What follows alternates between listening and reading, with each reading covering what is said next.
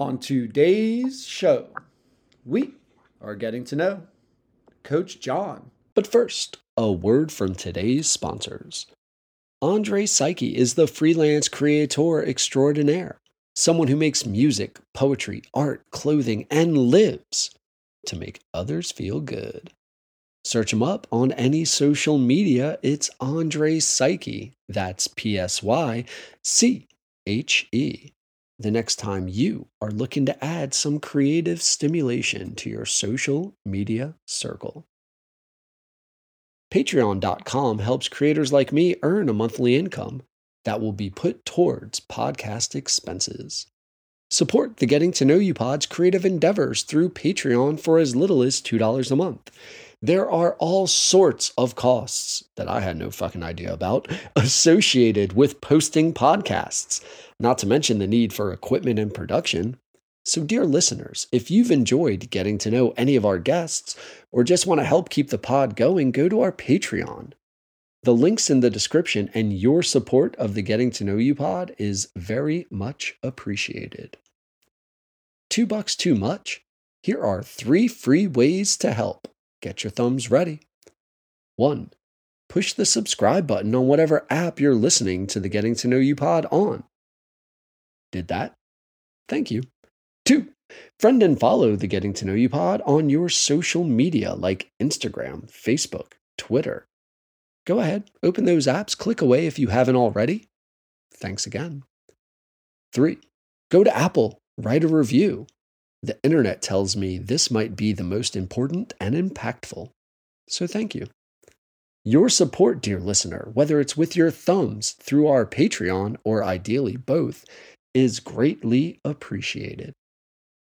And now, getting to know you. Hello. Getting to know you.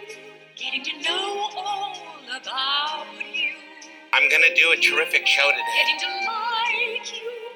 Getting to hope you like me. Because I'm good enough. Getting to know you. Putting it my way, but nicely. I'm smart enough. You are precisely. And doggone it. My cup of tea. And Coach John is coming to us from apparently frozen in Arkansas. Thank you so much for staying inside and coming on the pod, man. I really appreciate you letting people get to know you. Thanks for having me, Coach. I really appreciate it. And we're definitely iced in. That's for sure. So I'm from Southern Delaware, and Southern Delaware, we're used to this. We're used to the cold, but half an inch of snow, and we basically get 2 snow days in school. And the little bit you were telling me about Arkansas being snowed in, I couldn't imagine those southern states dealing with shit like that. Like, especially like Southern Delaware's flat. I don't know if you guys have mountains and curves and tight roads without like shoulders, but that seems to kill us, the country roads. Yeah, we do. We got a lot of little small mountains around here, I guess. Rolling hills, I guess you call them. But yeah, it's kind of got some valleys and peaks for sure. And yeah, weather around here, especially if it's ice. Snow is not quite as bad, but with the ice, it gets pretty dicey. So, dude, it's freaky when I go up to somewhere like Pennsylvania and you go up a mountain or a hill and you don't see where like the car is gonna come down. You know, you like reach that point and you like really, for us, it's like Delawareans, we like hope the road is on the other side. And I can't imagine dealing with that ice wise, like just fearing my death. Yeah, for sure. So I don't remember why I don't remember the tweet that caught my attention. I probably should take better notes. But then as I social media stalk you, you were like hella motivational. I'm going through your tweets, man, and I'm getting fired up, and I'm loving the perspective that you put out there for people. It's super, super positive and super, super like advice that's solid, to me anyway, is really solid advice that I think if players adhere to, they can almost feel less pressure about, I got to score so many points, I got to be this man. You're very team oriented. It seems like you're very work process oriented, more so than like go out there and get all tournament, go out there, be all state, go out there, get your stats kind of stuff. And I immediately was curious about like a little bit about your upbringing and how you had that mentality and how someone who hit 16 3-pointers in a high school game, how they got that kind of mentality. Well, I think just with experience, I think it started at an early age with my family and my upbringing and them, you know, it's almost crazy because I look at the sports parents of today and I'm amazed because my parents were the opposite of that. They were just supportive. I mean, my dad didn't even know much about basketball. My mom, the same.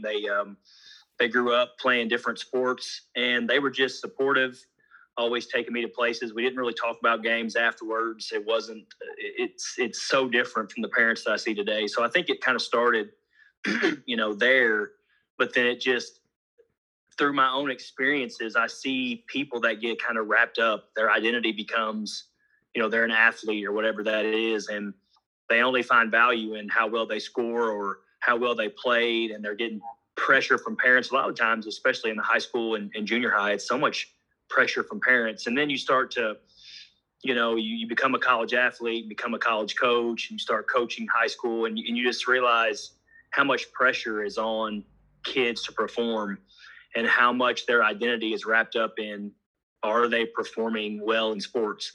I even know kids that I've coached in the past, even kids that I coach now, that they don't even have conversations much with their parents unless it's involves sports. And it's so sad to see. And so I just think with my tweets, I started saying, how can I add value? Being a guy that's lived it and played, you know, college basketball, been fortunate enough to earn a scholarship and play. It's like, how can I be that voice of reason that my parents were? You know, I have a platform where I can help student athletes understand that, hey man, you're created by God. It's got nothing to do with how well you perform at a basketball game. It really doesn't. And it's short lived anyway. And so if you can get kids to see kind of the big picture that sports aren't going to last, you know, a lot of people say forever. They're not even going to last close to forever. They're not going to last long at all. And so if you can use sports to kind of help refine you as a person and help you, you know, learn the traits, the values, all the different things that are going to help you, you know, in life, I think that's the biggest value that come from sports. And it's always going to be a battle because you have this, you know, look at me and what I did and social media world of me. But I think just, you know, using my platform on Twitter to try to help kids understand the big picture is kind of what I've kind of aimed for. Is it received pretty well? Like, do you wind up getting conversations? Do you get random comments and stuff like that? Or do you just feel you're like shouting into a wilderness and hearing echoes? Yeah, no, I think it is. I think for the most part, a lot of people understand that what I'm doing is trying to help them and I'm trying to let them see the big picture.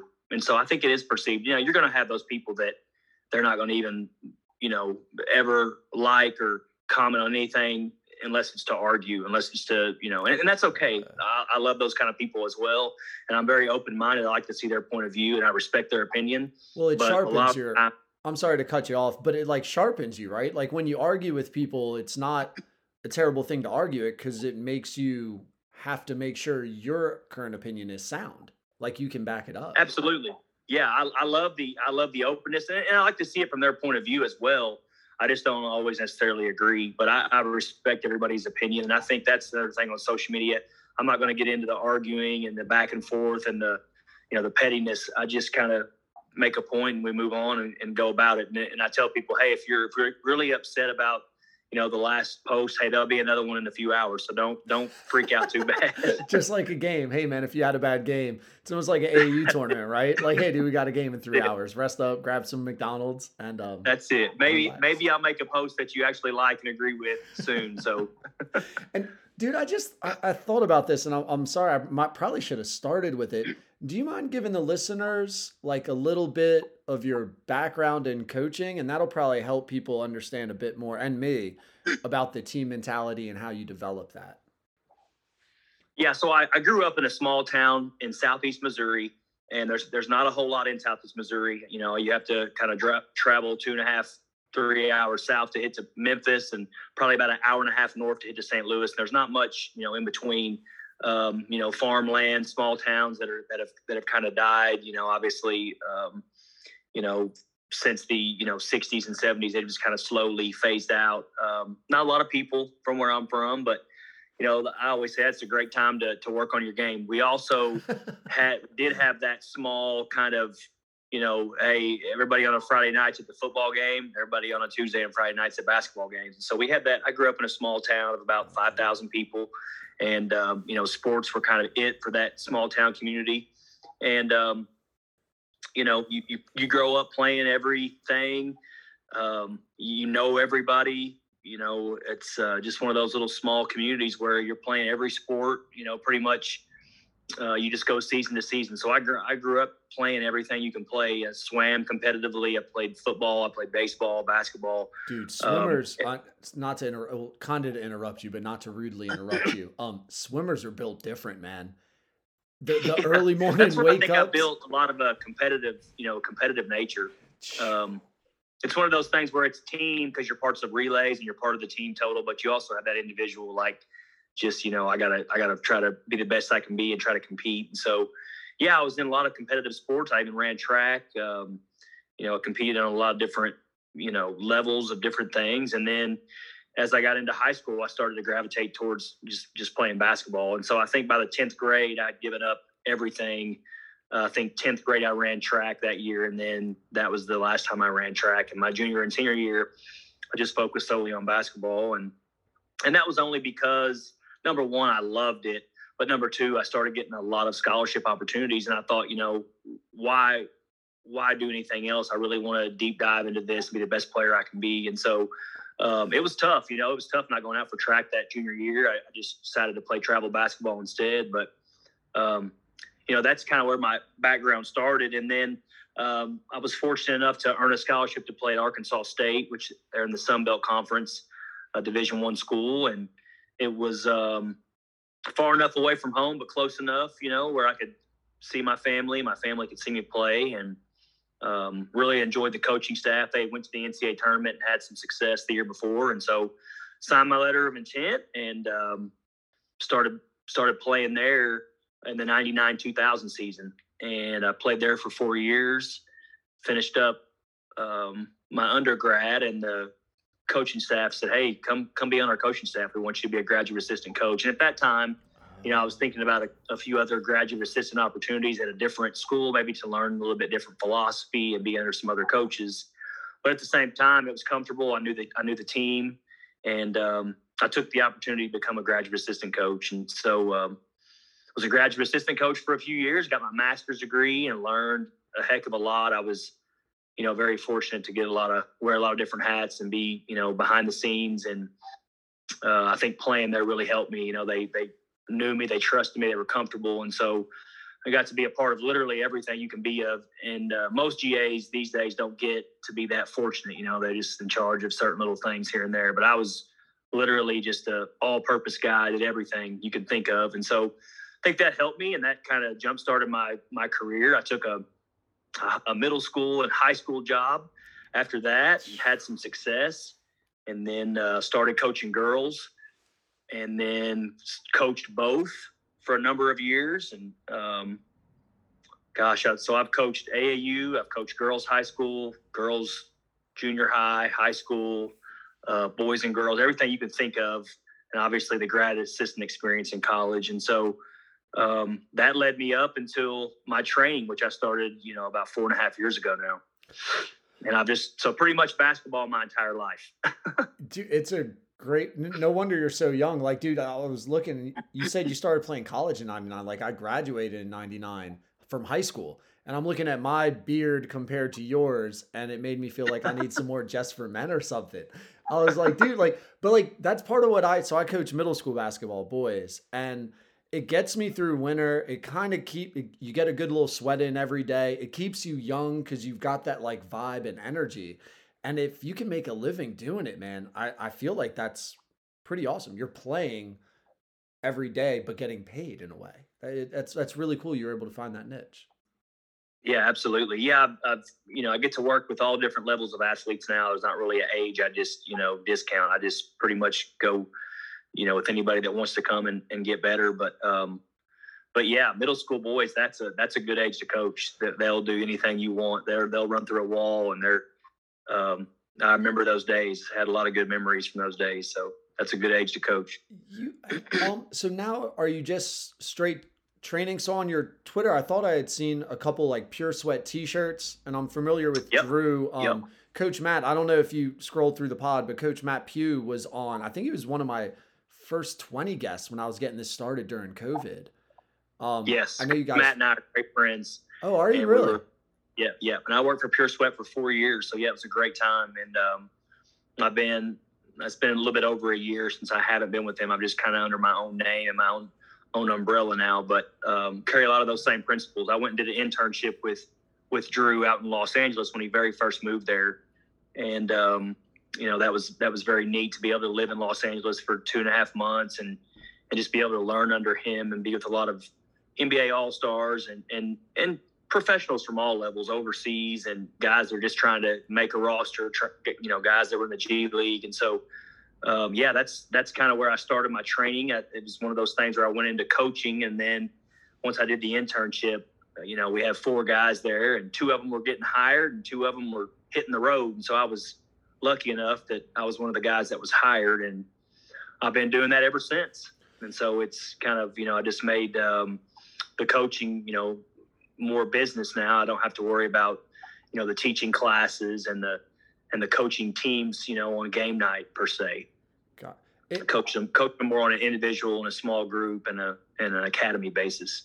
How was that transition for you? And I'm super interested in, I don't want to, and I'm not into the trainer politics as far as like, if you start with something like Pure Sweat and then branch off on your own, if that's any sort of issue. If it's not, I'm not saying it is. I guess I just started thinking as I'm talking out loud like it might be, but I'm super curious because I'm starting to get around a lot of dudes who coach and wish they could train, but they don't have like that credibility, cachet, almost that name recognition in order to make it a career. So I'm super curious about the pathway that when you went from coaching to get into training, how that worked for you. Yeah, I absolutely loved it. It's not for everybody, but that was what I gravitated towards as a player. I was just a extremely hard worker. I was a gym rat through and through, still am. And so that's just what, I always loved the player development because that's what I loved as a player. And so that's what I loved as a coach. It was just something that, like, I want to learn as much as I can about how to help players get better. And, when I started early in my career, it was just, on the court. And then as I've kind of gotten older and matured and learned and read a lot, it's became, man, it's more the off the court stuff that really, is what makes players go to that next level. And so I love it just because it's just a different way to serve. It's almost like you're a personal trainer in a sense, but you're just dealing with, on and off the floor with basketball. So, right.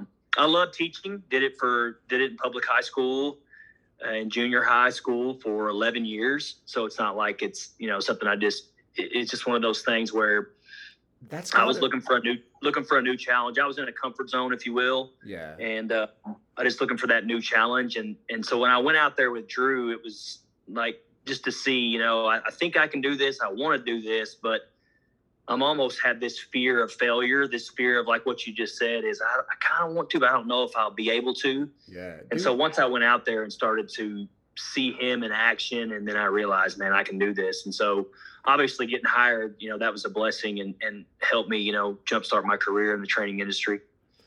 So I'm also a teacher, and I feel like most people, if you've coached middle school or high school, you almost are a mandatory teacher, right? Like that's kind of the gig. You go with it, and you can definitely hit that complacency. And I'm thinking in my head to make that choice to go out there and be faced with the challenge of, whoa, I got the job. Do I give up the job that I know I can count on for, like, dude, teaching is basically that's a guaranteed paycheck for as long as you want it. You don't have to sweat it. And that's, man, to go into the business, gutsy. It is. It's very, yeah, you're exactly right. It was a decision, and I've never closed the door on going back into coaching. There's been a few Pure Sweat friends of mine that were Pure Sweat, and now they're just, coaching a team. And so I never closed that door, but man, it would be it would be down the road, because right now I just love what I do, and I feel like I have more purpose than I've ever had, and I feel like I can add a lot of value to student athletes, and I just feel like I reach so many more. And I used to say, maybe not on as deep of a level, but at the same time, it could even be a deeper level. It just depends on, the relationship, depends on the family, depends on the kid. And so, I take a lot of pride in what I do now, and I just love it. I love coaching as well. I loved teaching, but it's just a different love that I have now. Well, I feel like John Wooden, and I'll mess up the quote because I only read the book once, The Pyramid of Success, but I'm going to say it was almost like, you're not a coach, you're a teacher, was like one of his core messages. And I feel like so many coaches who are only players, and I'm very limited in my experience as a middle school coach. I only really go against other dudes who are middle school coaches in Southern Delaware, so take it for what it's worth. But you can tell the difference between the teams of the guys who used to ball but never were really like teachers or students. They just had that ability to ball, versus the dudes who had to figure out, and it didn't come easy. Almost like what you were saying, like you probably had to be a gym rat because you probably had some skill, but it wasn't like an easy dominance. I bet you felt like you needed the preparation to be dominant. 100%. That's what I tell people is I'm not the smartest guy in the room, but I can work the hardest. And so you're right when it comes to, you have to be a teacher of the game. And that's what I feel like separates me from a lot of trainers in the industry, is that I can teach. And I feel like, I've learned from arguably one of the best trainers in the world. And so I feel very comfortable walking into a room with my ability to teach and ask questions. I feel like, being able to ask questions and listen, shut up and listen is what really makes you a great teacher. It's not just what you tell them, it's ask a lot of great questions. When they mess up, don't tell them what to do. Just ask them questions. Ask them what they saw. Ask them, what's a better solution? What's something else that you could have done? And then just shut up and listen. You'll be amazed. It starts to kind of build their, cognitive ability, but it also makes you a heck of a lot better teacher of the game. And it's empowering to the kid, to Absolutely. the player. Like, dude, especially what you were talking about earlier with how much pressure kids feel. Like, dude, again, middle school coach, Southern Delaware, we have a game, and I feel like I see more phones than I do eyes, which is sad because there's 2 eyes and you only have 1 phone, but like it covers up all the eyes, and everything's being recorded for the kids and everything's being scrutinized. So if you empower them to, well, why did you make that choice? What was your decision? Oh, and now you can understand and help them to realize wherever the flow chart, the fork in the road they should have gone, that would have led them to success. The kid feels more in control. And I feel like that's very engaging. Need. It's very engaging. If you go to listen to a speaker speak, I remember those long in-service hours, all those years. But if you hear a speaker speak, you have those ones that just kind of talk and talk and talk, and it's monotonous and it's boring, and you just tune out. And again, you get on your phone, you get on, a book under the table or whatever it is. But the ones that ask great questions, and they're involving you in the process of what they're trying to accomplish. Again, it's just like you just said, it's engaging, and it takes out the boring, and all of a sudden you see players wanting to improve, wanting to self-improve, and they're getting better. And so, that's the great thing about, engagement, trying to ask questions and get them involved in the process instead of you just always telling them. I think the guys and the girls that are out there just telling players what to do, it's not going to be a great career for you. Yeah, because I think it adds that friction. It's almost, I think people take that as like confrontational versus partnership level. And people are empowered, man. Like it's the age of on demand. It's the age of, well, whatever. I don't know if there's apps, but I imagine people feel like, well, if you're a terrible trainer, like you're terrible, I'll just find another one real quick. Like it's the age of options. So you have to be in this partnership more so than this authoritarian role of, I have the knowledge, this is the one. Like the my way or highway type mentality seems to be fleeting. Seems to be opening up, Absolutely. And you do that with all your, on the floor, off the floor, but just like your practices, are they engaging, or do you just going through on air, blocked practice drills where players have perfected that. Coach, we've been doing this. It's mid-February, and we've been doing this since October, and I perfected it back in October, and I'm still perfecting it today. And, being able to have drills where you're creative and there's defense and there's, it takes a little bit more work on your part, and you're asking questions and you're building their cognitive ability, you're keeping them engaged. They become better players. You get out what you want, which is them to get better. And again, they love playing for coaches that can keep them engaged. And so, yeah, I mean, that's a great point. Yeah, it's something that I was very fortunate to come across with primarily Pure Sweat. I feel when I'm just going through internet videos and you gravitate towards certain philosophies that you like. And for instance, like basic layup drills. Something that I believe Matt and actually Luke Cooper was another guy, actually, now that I'm thinking about it, Pure Sweat, who had come on the pod. And adding a defender to have like a read and reaction, like make a defender, hey, defender, you're going to step left, step right. So as you clear a closeout, make a read. And if the defender's right, obviously you got whatever, you Euro. And just having that instead of having kids just make layups and work on whatever, just a simple pivot. You add a challenge once they have the pivot. Kids constantly feel like they have to perform, and there's another level. It was something that I didn't realize, me, again, not being really a basketball player, more of a teacher, that I loved. I'm like, it makes so much sense to me. And to me, it makes it more fun because then the kids are going through drills, but it's like a game. It's not just a drill. It's a game where you get to beat the people you're playing with. Absolutely. And just, again, doesn't even have to be, I always say the decision that the kid makes, the reaction that they make after they see something, the perception action coupling. When they see something, they have to react to that something. That's more important than the actual skill. I don't care. I always tell players when I'm working them out, your coach is not going to care what move you make. It doesn't matter. If it looks really pretty and it's a Euro step, great, but they don't care. If it's just you go off one foot, you go off two, they just want you to get the result. They want you to make the right decision. And so I think the decision is even more important than the skill. And so, again, just putting kids in situations where they can see something and react, like you just said, with a defender. And it could be guided at first. We can start it off where you can't do this and we give them rules. But then it's got to be where, hey, now let's, we've kind of worked on this and you built confidence, you feel comfortable. And now let's just kind of see, if it can take place in a live setting. And so there's definitely progressions, but sometimes it's a backwards progression too. Sometimes it's like, hey, you're not getting this. It doesn't have to be a linear, I learned this and then now we go to step B and you've learned that. Now we go to step C. It's just, let's put live defense out there and then let's just try to find out solutions. And once you do that, like you just said a second ago, you get players engaged and you start to build their cognitive ability to react. And that's what basketball is. It's so reactionary. The only time in basketball we get to slow down and just do something where we get to do it at our pace, exactly how we want, where there's no reaction, is a free throw.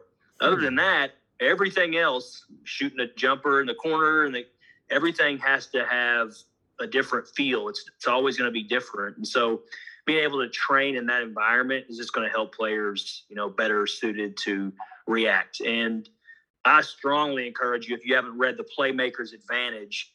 I have not. That's a book that's a must-have for coaches. And it talks about a little bit of the neuroscience behind kids having to react and their cognitive ability, but it breaks it down into coaching terms. It's not like, I think they have a second book where it gets a little bit more into the science aspect of it. But The Playmaker's Advantage is just, again, it tries to explain to coaches that how kids learn and a lot of the old, 60, 70, 80s drills of block practice where you just do something on air and there's no reaction.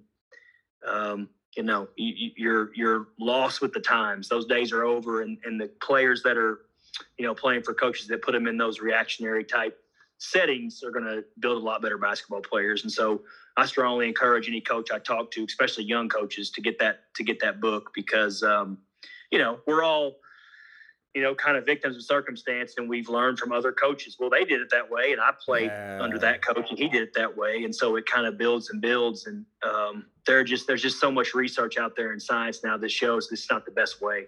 It's almost like static and dynamic stretching.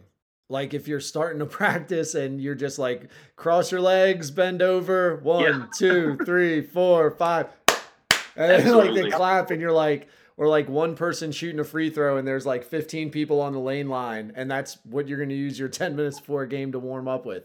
You're like, whoa, man, like that. Not to be mean, but there's probably a better way, and kids will probably enjoy it more. And it takes time. I mean, it's like, you remember back in the late 80s and early 90s, everybody was like, hey, we got to start getting athletes stronger. And it all became about the weight room. And now, you know, everybody in the world, even high school teams, have a strength and conditioning program. And then it started, you know, it's in the last few years, it's starting to really go towards the mental health of athletes and their, you know, the NBA, it's became, you know, a really big thing.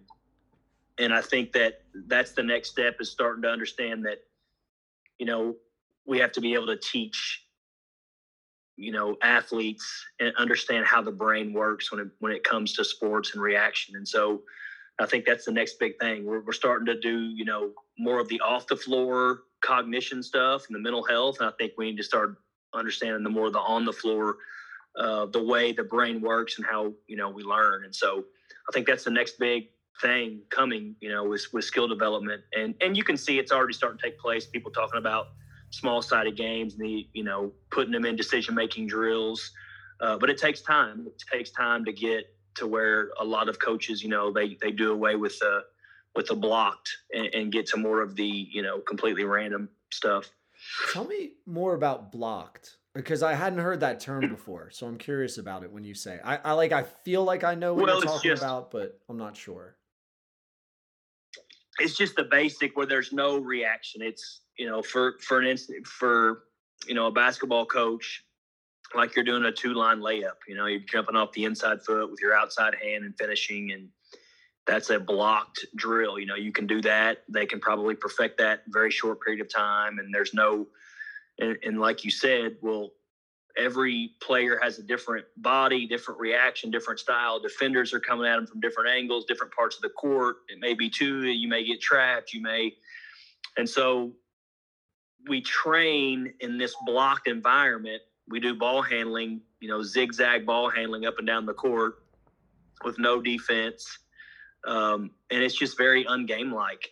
And why do we do that? Because, well, my coach did that, or so-and-so that I learned under, he did that. And it baffles me, because coaches will say, you know, we're going to work on a passing drill. We turn the ball over, you know, 20 times tonight. So we're going to do passing drill for 30 minutes tomorrow. And they're going to go in and do a blocked passing drill on Wednesday for 30 minutes. And then Friday, they're going to turn the ball over 25 times. And they're going to go, well, we worked on passing, coach. You know, he's yelling at the assistant coach saying, we worked on passing for 30 minutes and we've turned it over. And it's like, no, coach, you didn't work on passing, because you did it in a blocked environment. You didn't have anybody out there making them make a decision, trapping them, trying to deflect passes. And so it's just, again, blocked is just, you know, a term that you're just doing a task and there's no perception action coupling. There's no reaction. It's just do this at your pace, it's slow, and it's going to be the same. Whereas, you know, if it's random, it's, you know, it's completely random and you have no idea when it's coming. So you're just trying to make your practices more like the game, if that makes sense. No, that does. And the thing that I liked, and feel free to correct me if I'm wrong, but it seems like the inside foot, outside hand layup drill, 2-line layups, for instance, it seems like there's a place for that, because maybe if that's the foundation, you want to make sure you can do that, right? So you got to start with that. But once you've demonstrated the ability to do that consistently, and it probably doesn't take long once you learn it, you got to immediately move on. Or you want to add something to it to now make the player make a choice to really test, are they under control? Can they adapt to it, to the situation?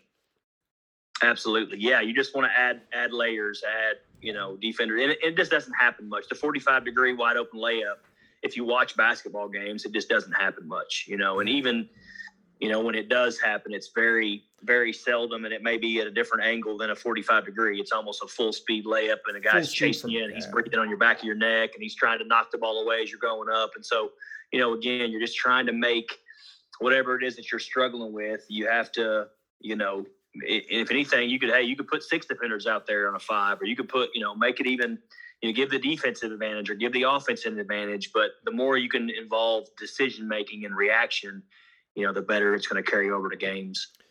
I think the players will see it as more challenging. And I think we've said that. I've said that a couple of times. And I think that it gets the engagement because it's boring. Like kids get bored. Kids are overstimulated. And what's interesting is all the kids in our school have iPads. And I watch the games they play. And the games they play don't have a lot of decision making. The games they play have that repetitive tap, tap, tap, tap, tap, tap, tap, tap, tap, tap, tap, tap, tap, tap, tap. And you're like, that has to be boring. Like for me, Mortal Kombat was at least decision making. I had to anticipate. I had to have my combos that I wanted to hit with you. And I feel like people just as a being crave a challenge. They don't want things easy. People don't want easy things. People want some sort of challenge, some sort of resistance, because for whatever reason that's in us, it makes you feel good. You feel like a conqueror. You feel like you've accomplished something. And I think you could deprive kids of that if you go with what you're saying is that like blocked drills, because they're like, well, it's too easy. And they're not engaged. Again, it's so funny because coaches will scream and yell at them and say, we're not focused. And it's not that they're not focused, it's that they're not engaged. It's like, Coach, this is the most boring, repetitive drill. We've been doing it for 3 straight months, and I haven't missed a layup in 3 months. Like, oh, I just missed one. It's not that I'm unfocused. It's just boring and repetitive. And so, again, why are kids playing a sport? Most of the time it's because they love playing, not doing drills. And a lot of the times it's just a social, like I want to hang out with my friends and go do things. Yeah, games. And there are kids that are super competitive and they take it very, very serious. But for the most part, high school athletics, it's just kids wanting something to do and hang out with their friends. And so when you make these boring, repetitive drills, it's like, Coach, make it fun. Don't forget that it's a game at the end of the day, and make it fun. You still get what you want out of it, but you can do it with live defense. You can do it in small-sided games, which instead of just this boring, repetitive thing, break them up at different baskets and put defense out there, and you can work on those same things. If you want to do a 3-man weave drill, do it, but throw a defender out there. Throw 1 out there. Throw 2. It makes them have to make a decision instead of just a boring, repetitive up and down the floor.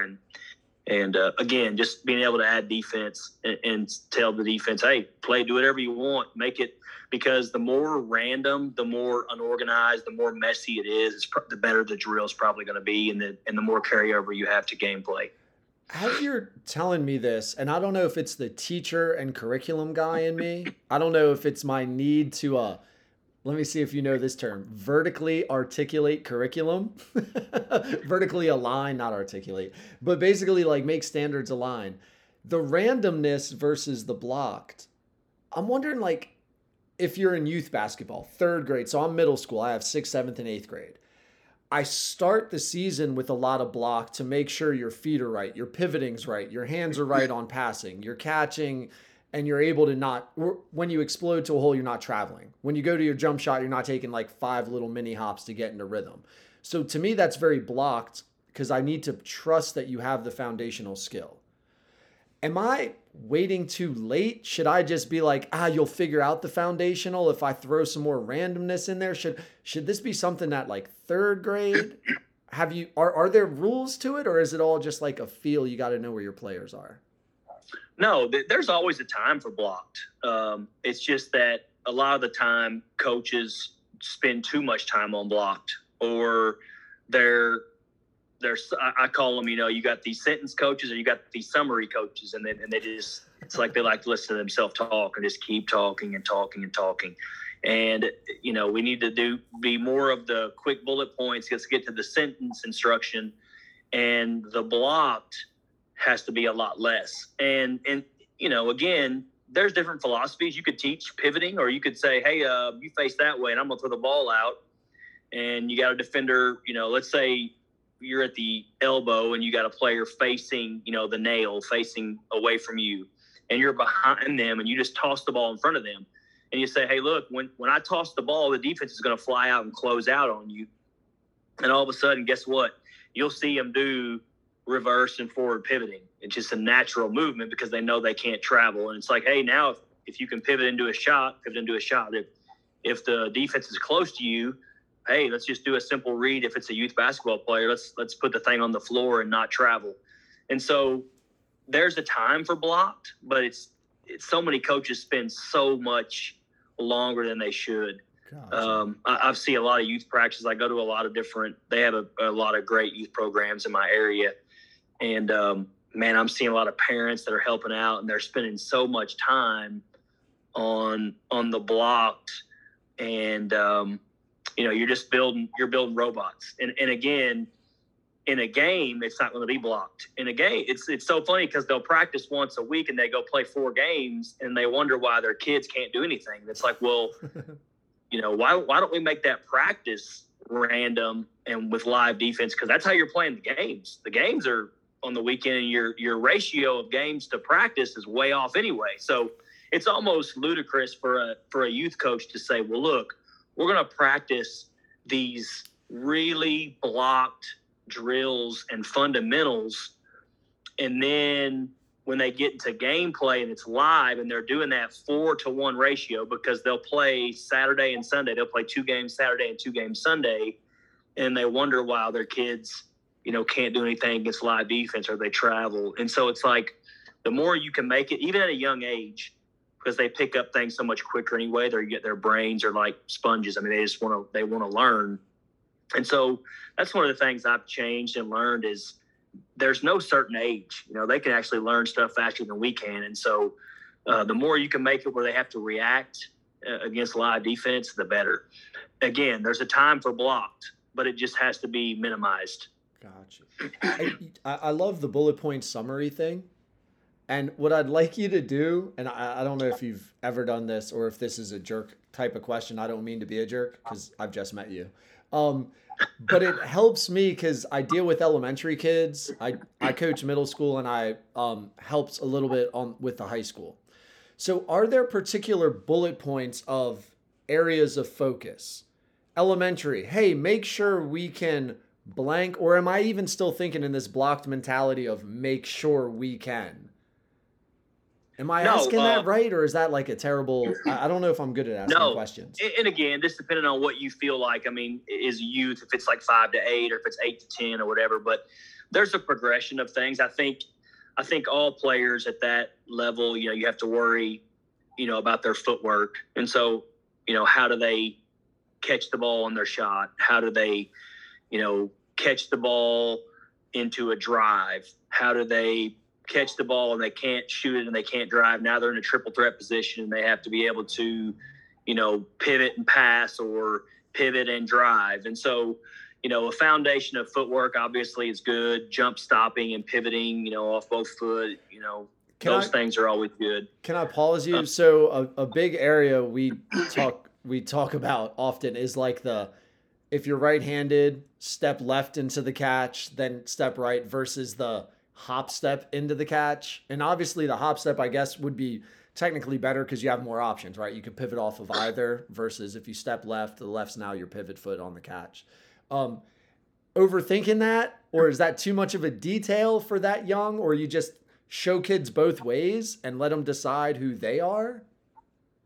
No, I mean, again, every coach has a different philosophy. At the highest level, there's not a difference as far as efficiency in a hop and a 1-2. I mean, I think the 1-2's, maybe 0.0 something better than the hop. So it's not, where hey man, we have to do it this way.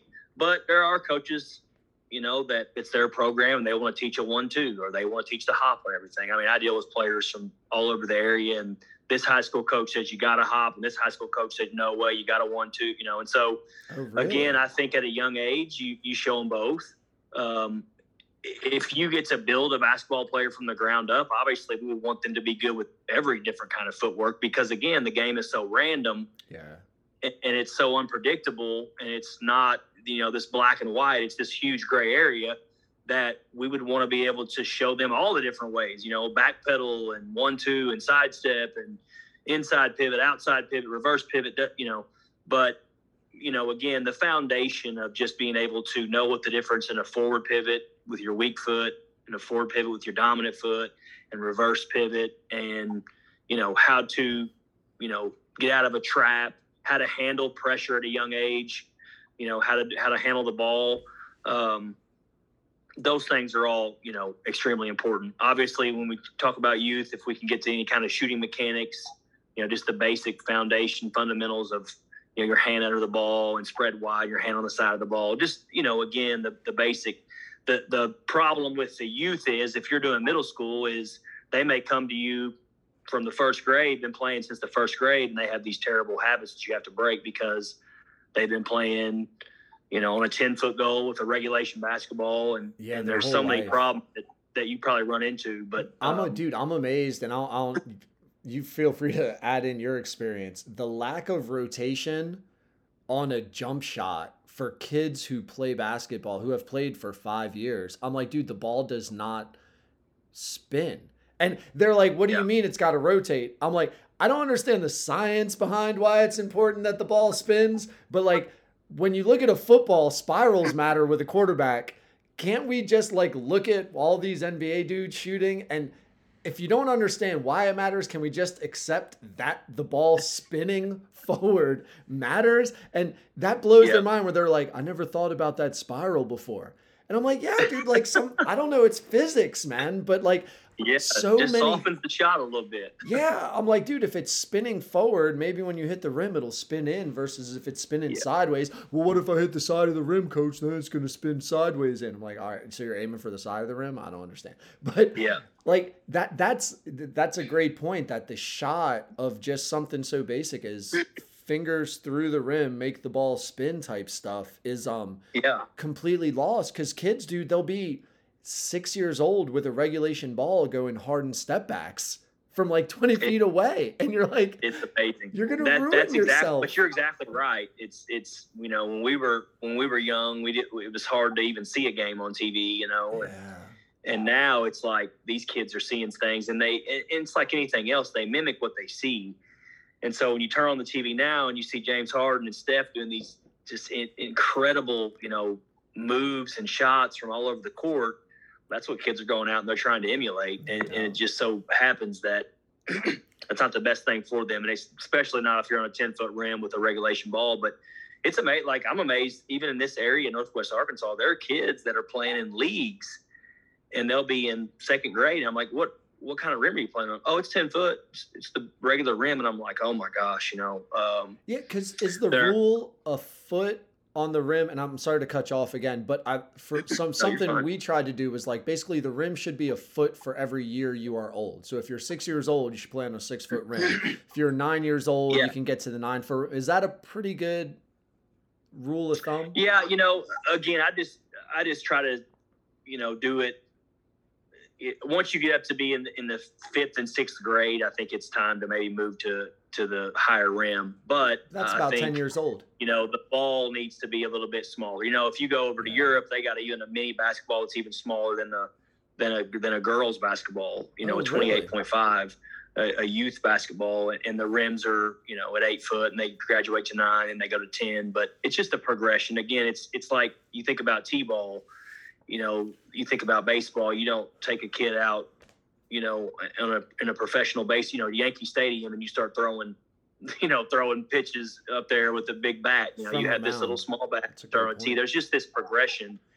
And in basketball, we have first graders playing tournaments on a regulation 94-foot length court with 10-foot goals with a girls basketball. And I'm just like, whoa, something's not right. And so what you just said, that's why you got kids that come to you in the 7th grade and they shoot a knuckleball and they have no idea how to shoot with the proper mechanics. And so, it's going to be a long uphill battle for us to keep fighting the good fight on that, but it's something that, we have to do. So fight. I like that. That's one of the good fight. I tell people all the time, I never even played basketball until the 6th grade. And I really feel like that's one of the reasons I was a great shooter, is because when I very first learned how, the old beef principle, balance, elbow, eyes, and follow through, I was strong enough to shoot the ball in a regulation basket. I was a bigger, stronger kid. And then in the 6th grade, it's like, okay, I'm going to learn these fundamentals. And I was strong enough, and I'd never done it before. And so I was cognitively aware to kind of learn the fundamentals and the foundation, but I was also strong enough to shoot the ball correctly. Yeah. And that's one thing I always tell people is, hey, look, all I remember is the beef principle. So I was never taught, and I never learned how to shoot it incorrectly. I've known it from the very first time I ever picked a basketball up. So I was in the military, and one of the things in basic training was they were like, how many of you have never shot a weapon before? And we raise our hands and we feel all stupid, and we're around all these country boys who kill all sorts of stuff, and we're like, I know where a trigger is, but I don't know, like, whatever, how to get a bullet out of the chamber, like stupid shit, right? And they were like, you will be 39 out of 40, 40 out of 40. Like, who's gone and killed a deer, who's killed squirrels, who can pick a pheasant off flying through, everybody's raising their hand like, y'all will be the worst shooters. What are you talking about, drill sergeant? It's like, we can't teach you. We can't teach you. That's right. You won't listen. But we went in there. Analogy. Yeah, dude, we went in there and it held true. Dude, I was 38.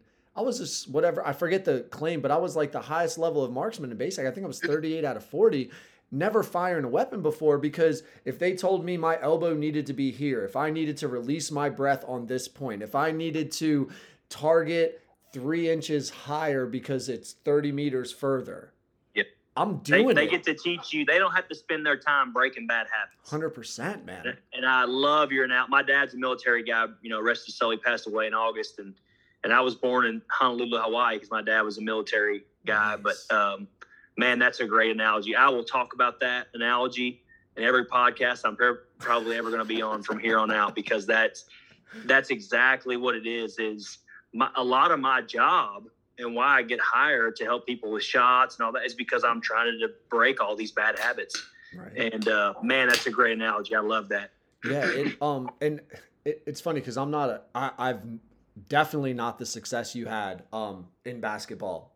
But it's such a basic teachable principle, and it's a very humble thing. It's very hard for even an 11 and 12-year-old kid, boy, girl, whoever, to like accept they've been doing something wrong. And then on top of it, for the parent who's kind of been helping them to be like, you almost haven't been helping.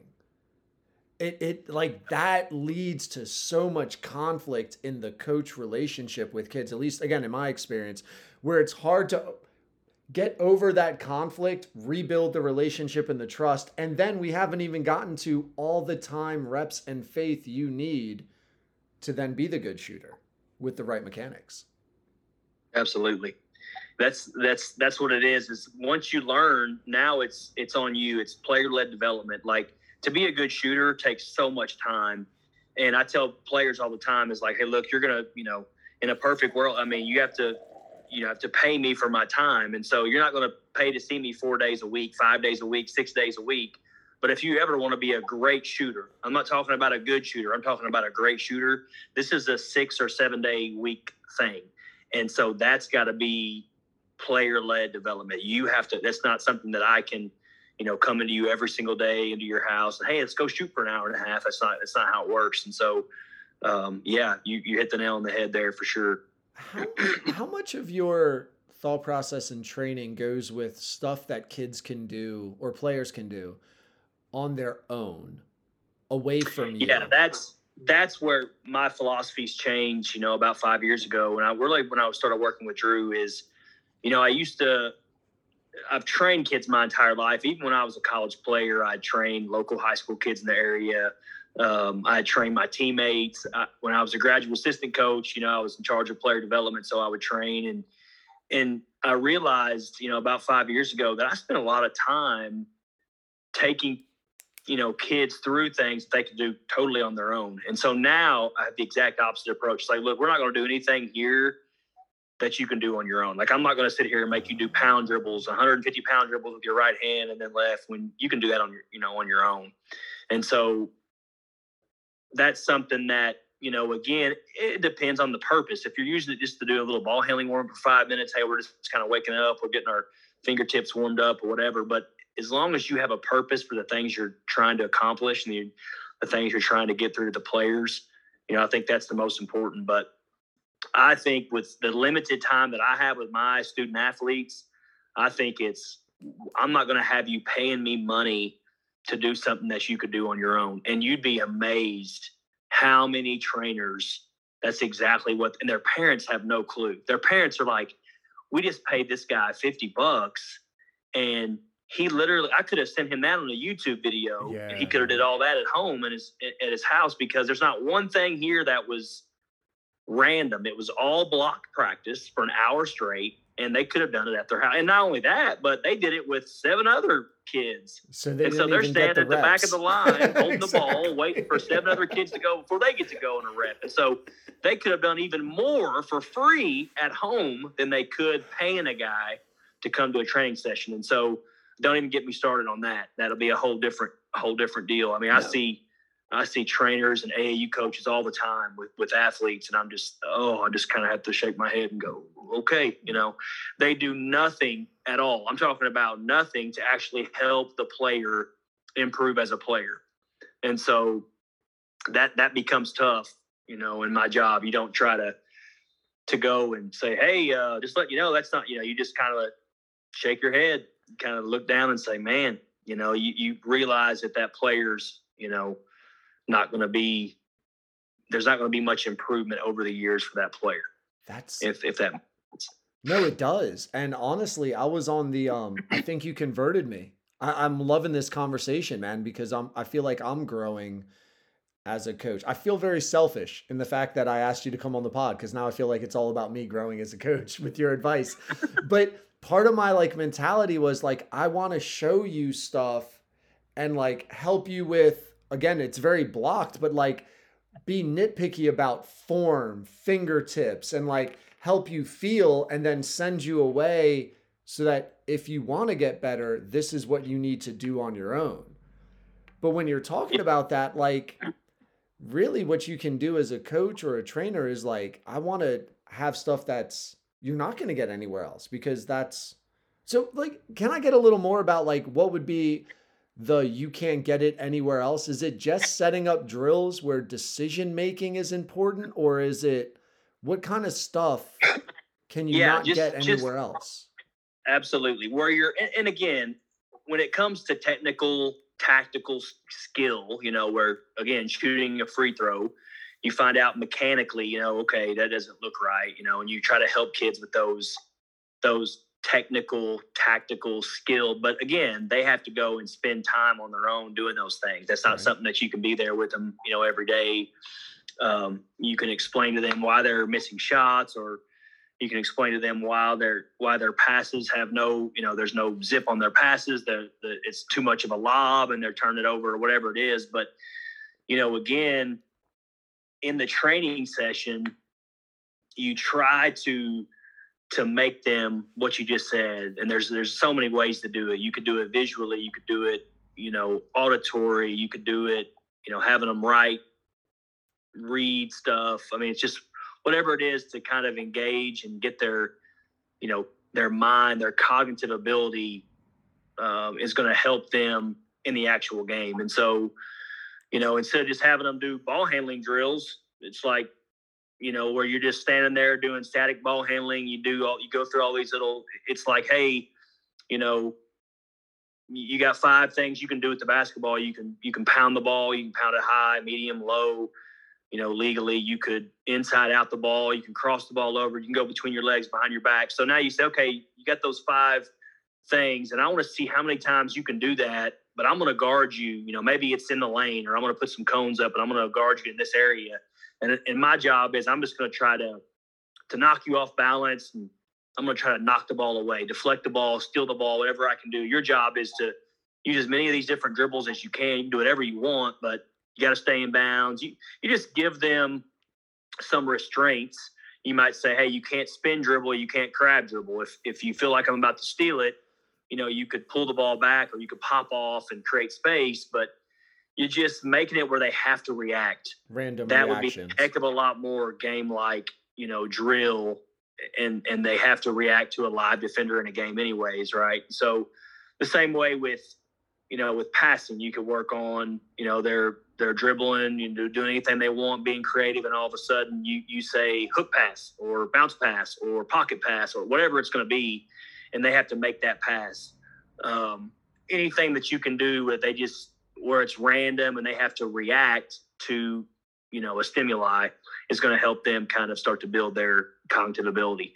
If they're working on, shooting, it's, hey, you turn that way. And when you jump, I want you to jump 180 degrees.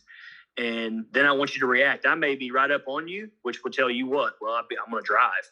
And if I'm off of you, you may shoot it or shot fake, right? Just simple drills that, again, they couldn't do on their own, something they would have to react to, as opposed to just having player-led development, which is, again, there's a time and a need for block practice, but it's something that they can do on their own, as opposed to a coach-led development, which, again, I'm not going to do anything with the kid they can do on their own. I don't feel like it's very beneficial to them, and I feel like really it's just wasting their time and their money, if that makes sense. No, it does, man. It does. Like I said, I'm feeling the spirit of conversion in my soul.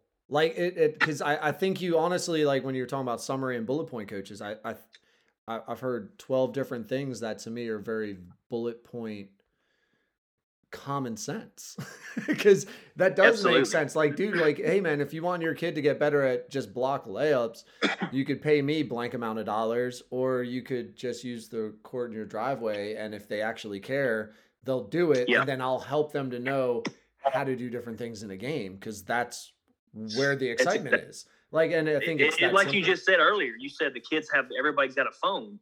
It's like, hey, just go to YouTube and type in dribbling basketball 10-minute work. I mean, you could type in, well, I don't really feel well, I'm just going to work out for 10 minutes. Type in 10-minute basketball work, man, there's going to be one. 30 minutes, an hour, whatever. And you could just mimic what's on for free. It's a 100% free resource. YouTube has 1 million basketball videos, right?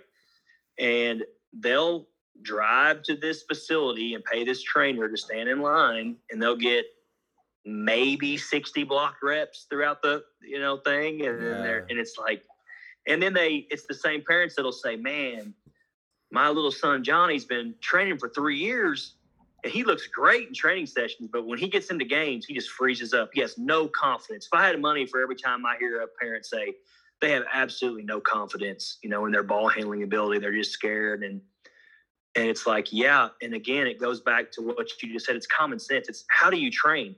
Well, we train with so-and-so. He's really good. Oh, is he? Okay. Gotcha.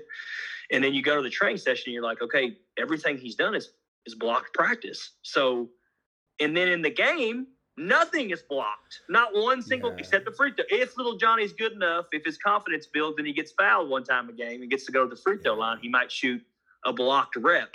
Shoot a free throw or two. But other than that, everything is having to react. And so, again, it just goes back to when you train that way, especially in small-sided games where they can get the reps. Because if you do train at a young age in a 5-on-5 setting, I mean, in the middle school, there are just some kids that are getting a cardio workout. They're not touching the ball much. They're just running up and down the floor, and they're playing some defense a little bit, maybe if their guy gets it, but you're hiding them on defense as well.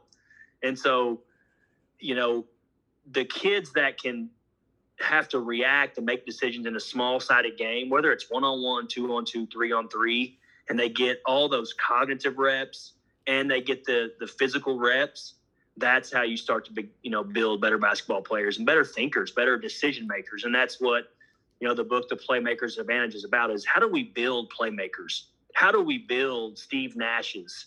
Why can't every player be trained to be a great decision maker? Why is it, oh, well, this kid's 5'10" and he's in 6th grade, we're putting him in the post. And then same kid graduates at 6'1", but he's always known as post play because he was a big young kid. And so you put kids into boxes instead of let's train all these kids like playmakers, and then let's just let their game, end up kind of, figuring itself out. Yeah. Like almost like a natural selection, right? The strongest Absolutely. survive kind of a thing. And I think like, it just seems so much more fair, right? Because who are you to limit a kid's growth and opportunity? I dealt with this. We had a couple big kids for middle school. Dude, we had a freaking, and I'm a terrible coach because we were only 11-2 and we lost in the state championship game. And I got a 6'3", 280-pound coachable athlete who never played before in 8th grade. And he's just like, all he can basically do in the game is like get the offensive rebound and put it in if he's right there. But during practices, I made him do everything. Like I fought my assistant coaches on, he just needs big man drills. He needs big man drills. I'm like, what if he's done growing? He needs to go through the passing and the dribbling. And why can't he also screen away, pop out, and learn an up fake? I don't want to be the dude that tells him he can't shoot. I want to work on his mechanics. He knows he can't shoot. I don't need to tell him he never makes a jump shot. Like he feels it. And you know, on the flip side of that, why do we not, you know, why can't we teach little 5'6" over here some post moves? It's not just one way or the other. It's just build basketball players. You know, there are so many players that, you know, they may not be the biggest and the tallest, but being a post player, like if you start to drive from the wing and all of a sudden a guy cuts you off, man, you could turn, protect the ball, and go into it back to the basket for a second, and then boom, open up your hips and attack again. That's footwork, but that's a post move, even though it's kind of a perimeter to post. But let's just train basketball players with everything. Let's train all basketball players to be playmakers. Again, you can train them in the post, but don't just put kids in box and say, hey, you're a post, hey, you're a guard. Let's train everybody as everything and just teach the game. And then, like you just said, the natural selection will work itself out. Their player-led development will let them be as good as they want to be. Yeah. You know, so that's our job as coaches is to say, hey, look, we're going to build your foundation and we're going to teach you everything you need to know to become a better basketball player. And then it's like, you got to go put in the work. Yeah. And it almost goes back, and I'm a terrible podcast host. So a while ago, I asked you about bullet points, elementary, middle school to high school, right? And it takes me back to you saying around 10th grade, you started having a lot of success and you started basically specializing in basketball, right? You chose AAU because you reach a point where you do almost have to pick a lane if you're going to reach, in my estimation, and again, feel free to correct me if I'm wrong, if you're going to jump up past high school, you almost have to pick that lane of who am I? You almost need an identity. And I'm super curious about, do you have in your mind a set time by like, hey man, 9th grade year, you're basically going to be a big if you're a big, or should high school coaches even not worry about boxing players into specific big, wing, guard, point guard, even like labels? No, I mean, I really don't feel like there needs to be labels as far as positions go, but I feel like, you know, you need to perfect who you are and what you're good at before you try to add something to your game. I think that's where a lot of players mess up is, you know, we use a SWOT analysis like a business, you know, with strengths, weaknesses, opportunities, and threats. And so I think that's what players have to do is, hey, look, we want to perfect your strengths. We want to make sure we attack the threats. So threats are things that keep you off the floor, make you not play, right? So if you can't handle pressure at all, but you're a guard, it's probably we're going to have to attack the threat. So that's going to be one of our big main, you know, bullet points. But I think players wear themselves too thin and they try to get good at all this different stuff because their trainer told them to. No pun intended there. But and what you want is you want players to say, hey, look, let's get good at a few things first before we start trying to add other things. And so, like you just said, you have to be known for something, you know, and especially if you're going to play at the next level, a scholarship player, I mean, they're going to want you to be good at something. That's what earns you a scholarship. They need to fill, you know, a role of something that needs to be really good. And I think that's almost not even just a scholarship, but just playing time, right? Like, I feel like most coaches crave consistency. If I put a kid in the game, I know, okay, you're my decision maker. Like, I can count on you to be an inbounder. So if we're getting full court pressed or there's a baseline out of bounds, you're the dude I count on to make a read, and you're not going to just make a stupid decision. You're not going to turn the ball over. That's valuable. Now we can build from that, Absolutely. but you can't lose that. Or, oh, you're the kid who can deal with pressure. You're the kid who can hit a jumper. You're my defensive stopper. You're the dude that can get a rebound.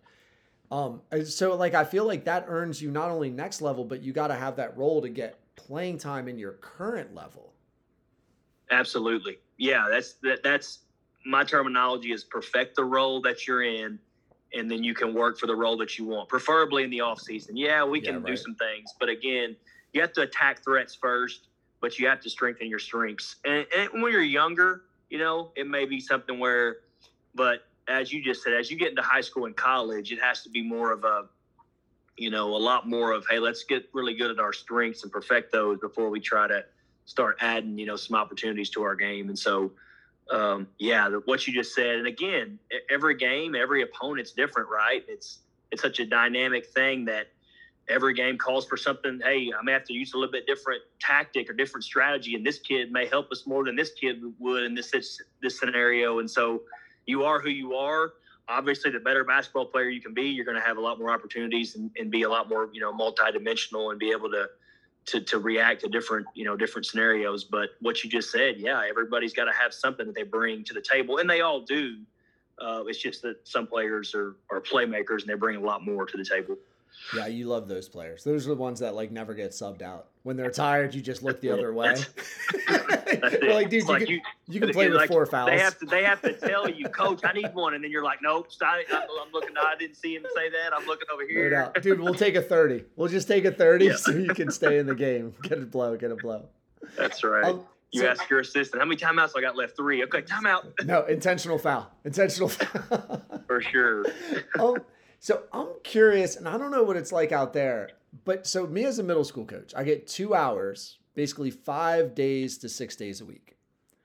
Yep. So in my head, I try to organize that individual skill development, team concepts, and then application. So like team breakdowns, and then 5-on-5 application of the breakdown. When I say those 3 things to you, individual skill, start practice, that warm up, that gear up, breakdowns of 5-on-5 concepts that we hope to apply, and then the application of those 5-on-5 concepts. Is my thought process screwed up in that's kind of how I'm thinking about my practice plans? No, I think that's great. Again, it's just, every coach is different on what they feel like is very important, and everybody has a different philosophy. And so it's just, when you're doing those individual sessions, it's what are you doing the most defensively and what are you doing the most, offensively? Because if now you can get players guarding, that action, if you can get your players, running those actions in a small-sided game where it's competitive, and there's a winner and a loser, then obviously it's going to, it's carry over. But when it's contested and it's decision-making, you're building better basketball players. And then, you don't have to even wait. Like, it used to be a thing where I think John Wooden was known for that too. It's like, okay, at the very end, we're going to scrimmage. And it's like, well, why can't we scrimmage from the very beginning? I think Chris Oliver said in the podcast one time, I was listening to Basketball Immersion, and Chris Oliver said, why do you have to wait, until the end to have dessert? We're adults. Like, we can have the dessert at the very beginning. And so you'd be amazed at starting practices with a competitive 5-on-5 game or 3-on-3 games at different courts, how you start to really engage players. And it's like, we don't have to, do this, and this, and this, and this linear progression to get to 5-on-5. Sometimes we mix it up and we start with 5-on-5, or we start with small-sided games. But your skill development, the more you can make it, again, with live defense and having to react and make a decision, whether it's an advantage or disadvantage for the offense or defense, the better they're going to be in games, because that's what it is. That's what most of basketball is not your set plays. It's just a broken down play where there's a small advantage or a disadvantage, and then you have to scramble on defense, or you have to make the right play on offense and make a decision. And so the more you can make your practices like that, again, I'm not here to critique your practice plan. Every coach is different, and coaches win a million different ways. But again, once you understand how players get better at skill and understand cognitive and having to make decision and reactions, that's obviously how you want to make your practice as much as possible. That's more the point of emphasis, that decision and skill making versus the using skills while decision making should be the emphasis. Yeah, that's exactly what it is. It's like, hey, when you're doing skill work, try to find a way to make decisions into it. If you can do those both at the same time, you save time. And then it's not only that, but it's like ask a lot of questions, because you're building engagement, you're building, and it does, like some coaches say, well, that takes a little bit more time to do. But I always say, well, look, I can flip that and say, take out the fluff of your practice, take out the blocked crap drills that you do on air, zigzag dribbling and 3-man weave with no defense, and, full court layups for 4 minutes because they just want to run and shoot blocked, and that's okay. I get it. I've been that coach that's done that as a young coach, because I saw another coach did it. And I thought that was really good coaching.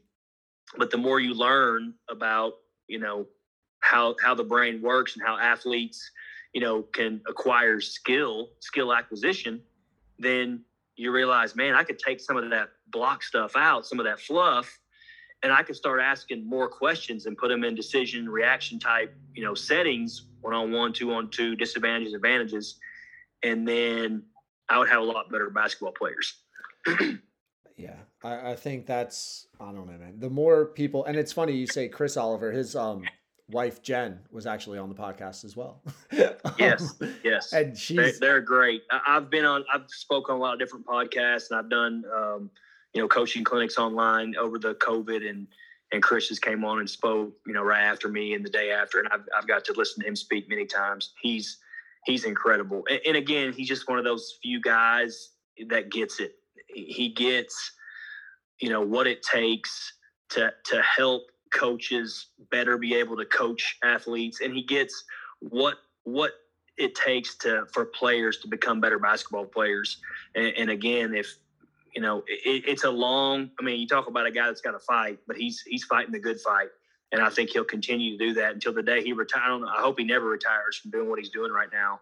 He's out of coaching, but he's helping serve the basketball community because he's helping coaches, and the coaches are the ones that are ultimately going to help the players. And so, yeah, him and his wife, they're awesome. I strongly recommend them to any young coach. Anytime I get a chance to talk about Chris and the work he's done, I'm one of his biggest fans. It's so to take it to a school level, like it's a district office administrator type level that he's on, where he can help teachers be better teachers for the students they're with, but he gets big picture stuff. Like he's 10,000 feet in the air.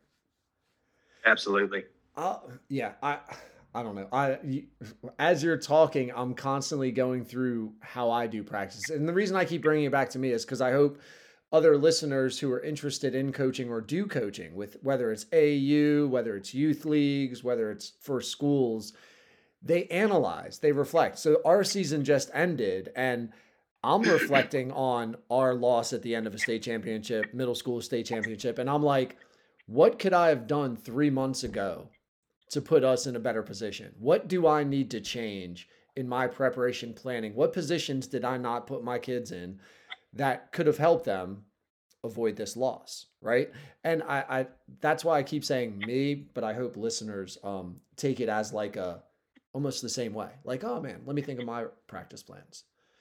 Absolutely. And to answer that, it's quit having this, coaches want everything to look so clean and have this sense of it's got to be perfect. It's got to look really good. Yeah. And it's hard to move on, man. It's hard to move on when kids are screwing stuff up, right? You're like, it's just so hard to move on. And that's where they learn. It's fail quick, fail often, and because they learn through failure. And if we're always just telling them that's not right, and we got to do this, instead of just asking them questions and let them kind of build that cognitive ability.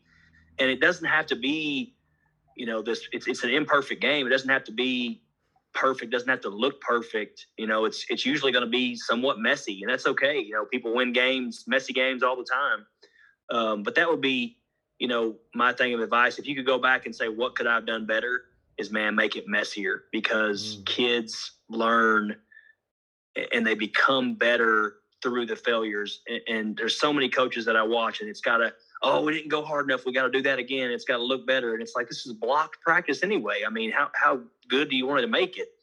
And so, again, it just goes back to, it's an imperfect game. Don't have this sense of it's got to look perfect, it's got to look clean, it's got to, you got all these finishing moves that people are teaching around the rim and these pivots. Hey, again, the decision is more important. I don't care how it looks. It's find a solution, teach players, and put them, more importantly, in scenarios where they can find a solution to a problem, as opposed to it's got to look a certain way, it's got to feel a certain way. And I think that's where a lot of coaches struggle, especially young coaches. Yeah, man. It's because you want to control what you can control, right? And that's the point of a coach. The point of a coach is, I want you to find success, and I've done a good job if you look good. And it's like the coach's identity. Like kids get their identity from getting buckets. Coaches get their identity from players not fucking up a 3-man weave. Because I'm a good coach if you can 3-man weave. That's it. I'm super curious because you had mentioned the 1 practice to 4 game example of like AAU. And you'd also said like you played AAU and stuff. And it's a world I'm not too familiar with. Elite or even high level AAU. And I'm curious if you were like the czar of AAU, if you were if like President Biden, who's from Delaware, by the way, shout out, made you like a basketball czar over travel basketball in AAU. Would you change anything? Would you emphasize anything? What would you want to see? Or is AAU actually good and people just need to figure out a way to use what it gives kids?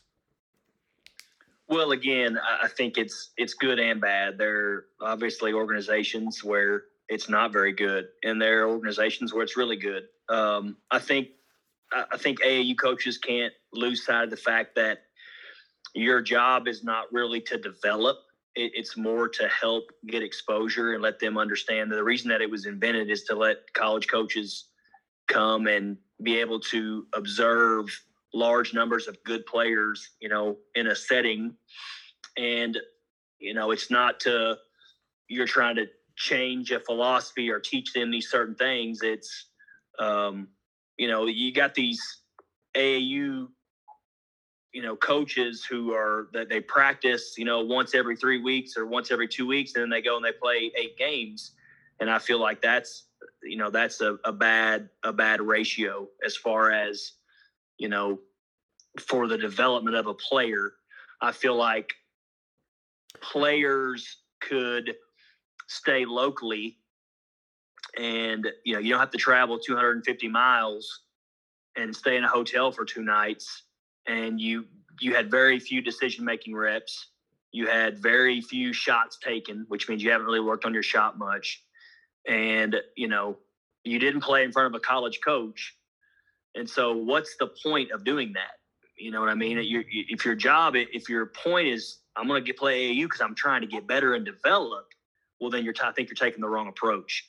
Now, if you have a kid who's highly developed, a highly good player, and he's in the July circuit with an EYBL team, and he's playing in front of 200 coaches, and he's from Podunk, Arkansas, that's a very good thing when it comes to AAU because he's getting an opportunity to play in front of college coaches that he otherwise wouldn't have. And so there are so many, we could have a whole podcast on, the ups and downs, ins and outs of AAU and travel ball from youth to the high school to the elite levels. But it's became a moneymaker in our country. It's became let's see how many teams we can get, how much money we can make. And it's not the best thing for development for the kids. And it's definitely not the ratio that we want as far as practice to play. In Europe, again, and in Canada, and these youth models that are really successful in creating really good basketball players, it's a slower development. It's age appropriate.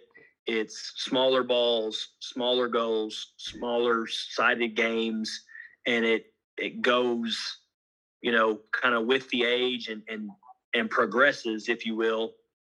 But the ratio of practice to play is so much different than in the United States. You got these kids that they play all weekend, but they've only practiced once or twice. And so in Europe, it's a 5-to-1 ratio. They're practicing 5 times as much as they're, playing games. And so if we could switch that ratio up, because again, you're not going to be very good if all you're doing is playing. You know what I mean? You want to be able to develop. Now, you can still play. It's not like, oh, well, what do you mean? You got to be able to play the game. You can play it. But again, how are we going to build cognitive ability? We're going to do that with you getting all those cognitive reps. And you're not going to get reps in 5-on-5 as much as you would in 1-on-1, 2-on-2, 3-on-3. Well, you're going to be able to get, you take any player that you have. If you just did 5-on-5 only, the kids that can't shoot, not going to touch the ball much. The kids that can't make decisions aren't going to touch the ball much. You can almost put kids in a basket and say, okay, and you'll see that kid's not touching the ball very much at all, and it's because they can't play. They're not very good. So how do we get those players better? Well, we make them touch the ball a heck of a lot more. We make them make decisions a heck of a lot more. We make them have to take shots. And so you put them in those small-sided games. And so, that's – we could talk all day on AAU if you have a specific question, but there are a lot of things I think that are wrong with our development model, which Don Showalter is a friend of mine. Actually got to sit with him. He's the head of USA Basketball. I was going to say he's USA Basketball. I follow him as well. He's super, you can overstate, and it's not an insult to call someone simple. I think like what you said with bullet points, he just simplifies things and you're like, oh, that makes sense. Absolutely. Yeah. And he's the head of USA Basketball for a reason. He's got the experience, but he's one of those guys that gets the big picture. And so he knows, that we're fighting an uphill battle, and the ratio of practice to play is not where it needs to be. But, the fundamentals of the game and the things that could be taught, it's just sad that we've invented this sport and it's became such a global game, and we're not producing, we're lucky that, we have a few of the basketball players that we do have, because most of the guys are coming from other countries that are in this league now. And so, that's a sad thing. We've invented this sport, and we should be, at the top of the top of the top, always and forever. And I think if we could, spend time investing in coaches and teaching them, how to better prepare players and develop players, it would take some time, but I think it would be a heck of a lot better. The AAU part for the exposure, I'd almost even forgotten about that, but I guess that is the point, is you're just trying to travel to be seen because you're hoping to go to the next level of college ball. The 5-to-1 ratio, when you're talking about AAU, is not for development. Is there a way, are there things parents could hear? Would parents want to pay? And I don't even know how much AAU, I'll just make a number like $3,000. So am I paying $3,000 for my kid to play 4 weekends, but they get, what would that be? 5-to-1, 25 practices. So the month of July, we play every weekend in July, but we practice every weeknight, right? For 2 hours. Would that be the ideal situation? We're a group of 10 elite kids from a local area. We find a centralized gym. We meet up. We do these side games so that we're not in a situation where it's our top 5 and then the bottom kids are on the bench. And out of the top 5, only one is engaged with the ball at a time. But we focus more on inter squad, not exactly scrimmages, but games, read and react. That would be more beneficial. Yeah, it doesn't have to be necessarily with their team. It's just, are you playing basketball every day? Are you working on your skills, on a daily basis where you can actually perform well in games and be good enough to be seen by a college coach? It's like kids, I work out kids every day, 7 days a week, and kids will get so frustrated at themselves, right? They're missing shots, or they just can't, they keep turning the ball over. And then, you pull them aside and you say, look, you how many shots did you shoot yesterday? Well, I didn't shoot it all yesterday. Okay, what about the day before? Well, I didn't shoot much. We had a lunch break and I went down there for the gym for 10 minutes or something. And the day before, what did you shoot? Well, I shot just kind of shot around with my friends. And I'm talking about a real workout where you shot, where you charted, where you went through a real structured workout to help you get better as a player. No, I hadn't done that. And, I did that a week ago. And then it's like, so why are you so upset? Like, Yeah.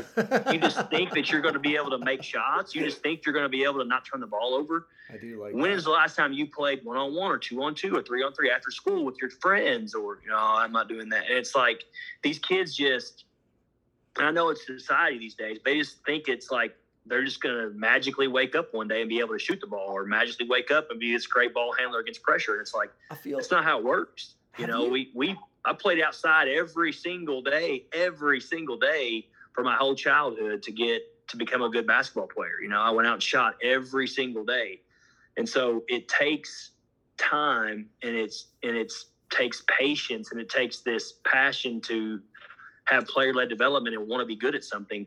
Yeah. So it's just the ratio of kids that they just think they're going to perform in games, but they're not ever working on their skills, whether it's blocked by themselves or whether it's one-on-one with their friend after school for an hour and getting shots up, whatever it is. But or you just go to a local court and you like face a stranger. So absolutely. I had these kids who I did travel ball for a little bit a couple years ago. They were in 3rd grade. So then they were my players in 8th grade. Coach, let's get a summer workout. Coach, let's get. So we're like, I have like open gyms. And they were like, Coach, we're trying to hoop. It's a Friday. It's not open gym. I'm like, all right, dude. Well, I got a couple hours. Like, let's meet up by some basketball courts. So I get there and there's 3 courts, like a full court setting and then 1 side court. So the one dude's been there and he's just sitting on the bench. And I'm looking at the 2 full courts and they're running like 2 games of like a 2-on-2, a 3-on-3 or something. The numbers are screwed. I'm like, dude, why aren't you playing? He's like, I don't know them. I'm like, that's the point of basketball. Like, you roll up and you're just like, yo, I got next. Or you roll up and you're like, you need a 5th? Hey, fellas, you want to go full court? Oh, you playing 21? Let's go. Right? And like, that's how I grew up. Like, you met people Absolutely. and you just figured out where you stood in the pecking order. And then these dudes are like looking around. They throw up a bum layup and they're looking around. And I'm like, who are you looking for, dude? Like, are you calling a foul? Do you want the ball or what? And it was a very weird dynamic. In my profession, when I'm training now, I work at the home office of Walmart. And so that wasn't a planned thing. It was a thing where I was training all these athletes in this big fitness facility. They have the Walton Fitness Center, which is a huge, it's got 2 full courts and sauna and 3 pools. I mean, it's just a massive facility. And I was going training athletes all the time. And so they ended up hiring me, long story short. So I'm the basketball trainer. I got my picture on the wall and everything. It's nuts. But at the home office of Walmart, of all places. But you have to – I just did this literally a week ago. True story. Kid's name is Joseph, one of the kids I just started training recently. And I teach – I say, hey, come here. I want to show you something because – we're working on this stuff, but your mom works here at this facility. I want you to start coming in here daily and playing 1-on-1 and 2-on-2 and 3-on-3. And I want you to practice that. So we walk over to the court, we go over to the dividers, and we walk across. And I said, okay, here's 2 or 3 kids right here. Now, if you saw them playing, would you go talk to them? And he kind of looks at me. He goes, no, I would just go I would walk the other way. And I said, okay. So just watch this. And I said, just come on. And I said, hey guys, what's your name? And he goes, oh, my name's Chris. And what's your name? My name's Jake. I said, hey man, I'm John. This is Joseph. I said, you guys want to play some 2-on-2? And they were like, heck yeah, man, let's go. Let's play 2-on-2. Right? And I looked over at him and I said, that's how easy it is. I said, it's not. Yeah. Now you have to have that kind of quick 5-second rule of that fight or flight. And you just got to say, I'm going to go over there and introduce myself. And just say, hey, you want to play 1-on-1? What's the worst thing they're going to say to you? No, I don't want to play 1-on-1. Okay, hey, I just, thanks for your time, and you walk off.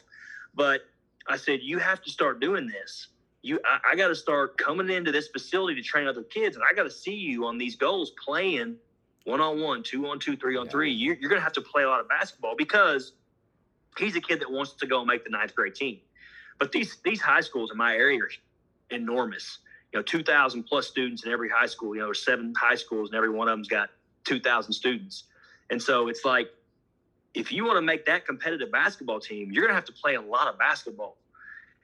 And it can't be something where a trainer has to come and initiate the conversation to get you to go play basketball. And what you just said is exactly it. It's like these kids today, they don't know how to go and have a conversation. They don't know how to coping skills and how to react to situations. And it's like, hey, you just got to go up there and say, hey, I'm so-and-so, you want to play? And they can say yes, or they can say no, but you got to start taking initiative. And so that's just one example. It just happened this last week. But I do that all the time with kids, trying to teach them how to initiate conversation, whether it's playing basketball or whether it's something else. But a lot of kids are they live in this kind of fear, like, no, I'm scared. And I realize, in our day, the world is a little bit more dangerous of a place. I get it. Some bad things have happened all across the world that we're like, hey, man, you can't just go talk to strangers and do these things. But when you're in a place like the Walton Fitness Center and kids are still they're still scared, it's nuts. It's like, hey, well, you got to learn these skills. These are going to help you in life.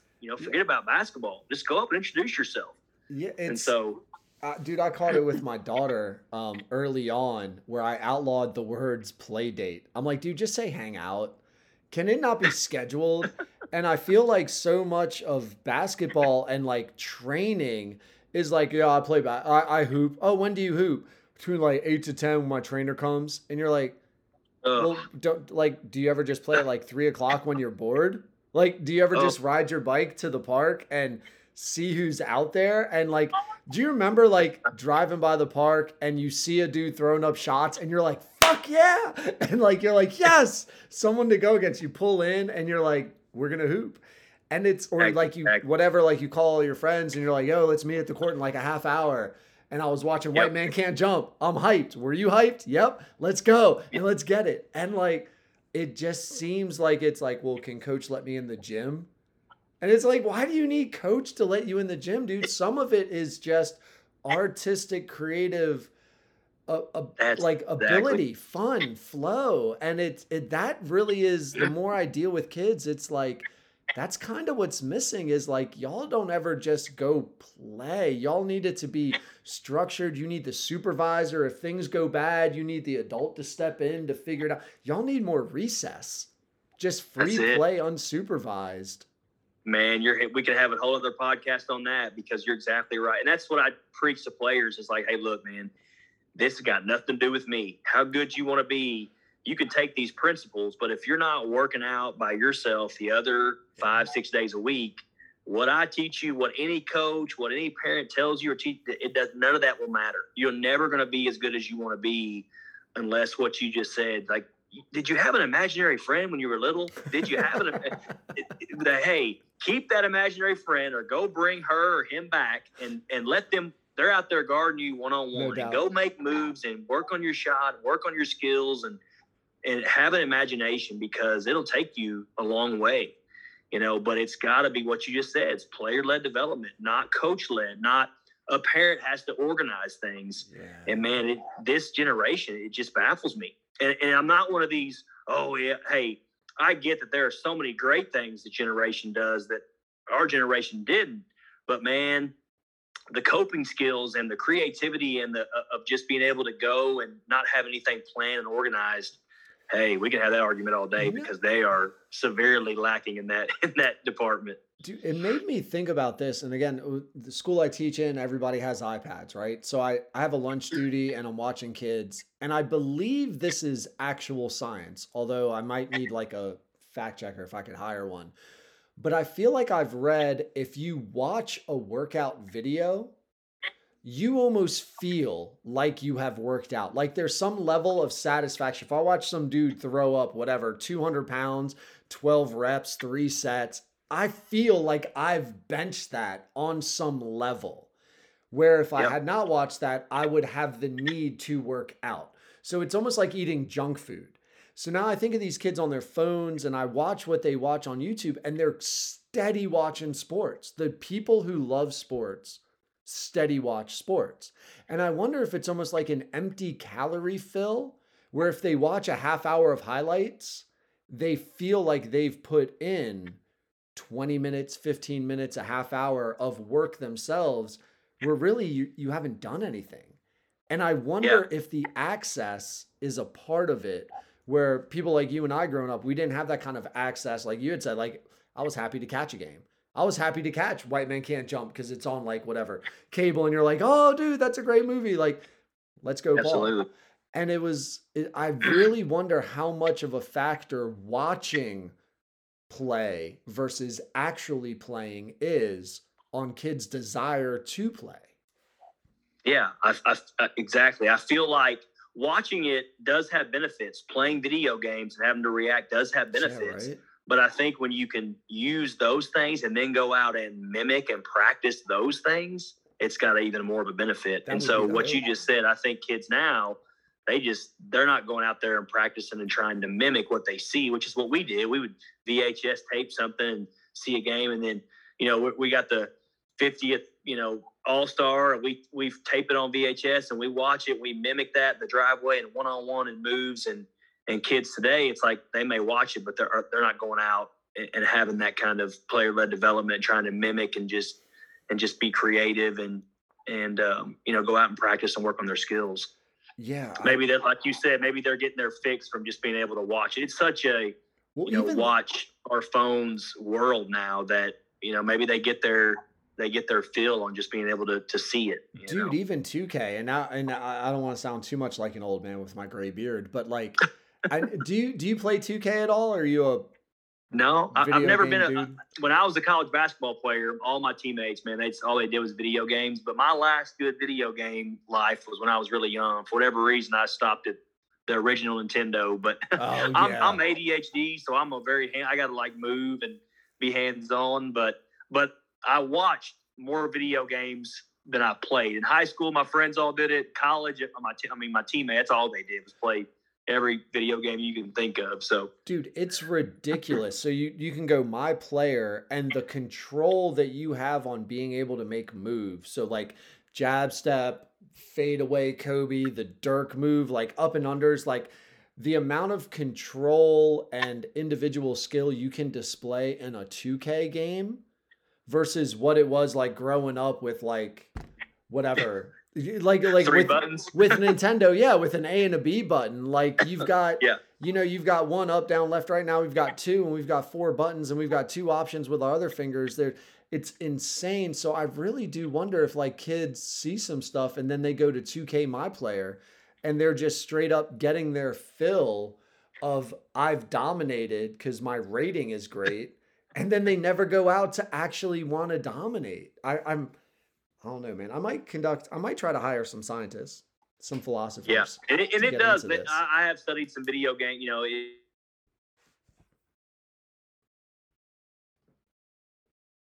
Oh, no, Coach. So you froze for a moment there. Hopefully you come back. I don't know if you can hear me. It's like, well, it does actually have some benefits, but it doesn't have benefits when that's all they do. It's just the only thing they do. So I'm not totally, it's not like video games are bad, but it's like if that's all they're doing, then we got some problems. Yeah, well, especially if you want to be a hooper. Like you can't think you've hooped if you put in 2 hours on 2K and 20 minutes on the court. Like, all right, man. Yeah, that's not a good ratio for sure. You practice sitting more than you did. Yeah, Coach, I'm curious about you on more of a personal level. The college scholarship and why that was such a big deal to you. Well, I think it's just it's a competitive thing. You want to prove, that you put in the work to belong. And, again, I grew up playing competitive sports. I was ADHD, so I was always outside. And I feel like my dad being a military guy, and, my mom being more of an academic and just holding you to high standards, I feel like that was just built. My grandmother was a high school volleyball coach, and she's in the Missouri Sports Hall of Fame. She was very successful. And I just, that discipline and being outside and doing athletic things, I think it's built that competitive, having your dad as a military. My dad used to say, I was like James, 007 James Bond. He would say, okay, your mission, if you choose to accept it, and then he would give you a task. And it was just like you wanted to please, you wanted to please him. You wanted to complete the task. You wanted to complete the mission. And so I think just building that competitive, thing from a young age. And then it's just like, man, I love this and I want to do it at the highest level. I want to compete against other really good players. And I was never one of these kids. These kids today are D1 or bust. I never had that mentality. I just wanted to go play basketball at the next level. I made a goal in like 7th grade. It's like, I really want to play college basketball. I love it. And that's what I want to do. And I'm going to try to do everything I can to be the best athlete I can be and be the best player I can be. And then once you start getting a lot of Division I scholarships, I think I had 10 by the time I was a sophomore in high school. Well, then it changes your perspective. It's like, well, now it's not a D1 or bust mentality. It's just I'm good enough to play at this level because, I've got 10 different coaching staffs already telling me that I am, and they've offered me a scholarship. And so then it's like, well, I want to get 10 more scholarship offers. I want to even, it just feeds I think once you have confidence and success and you start going against different players and you start getting compared to different players, and, it just builds that competitive fire that you want to just keep continuing to get better and better. And do you remember me? I'm sorry, but I'm super curious when you were like 10 offers, how much does the first offer stand out to you, or does it at all? Like when you were like, holy shit, I am on this level kind of a deal. Yeah. It's, it's one of those things where it's very humbling. I remember just being like, wow, like this is real. And when you're from a small town, you got as many people that tell you you're not going to be able to do it that tell you that you are going to be able to do it. And so it was never like, oh, I got to prove people wrong, but it was like, I belong, I'm good enough.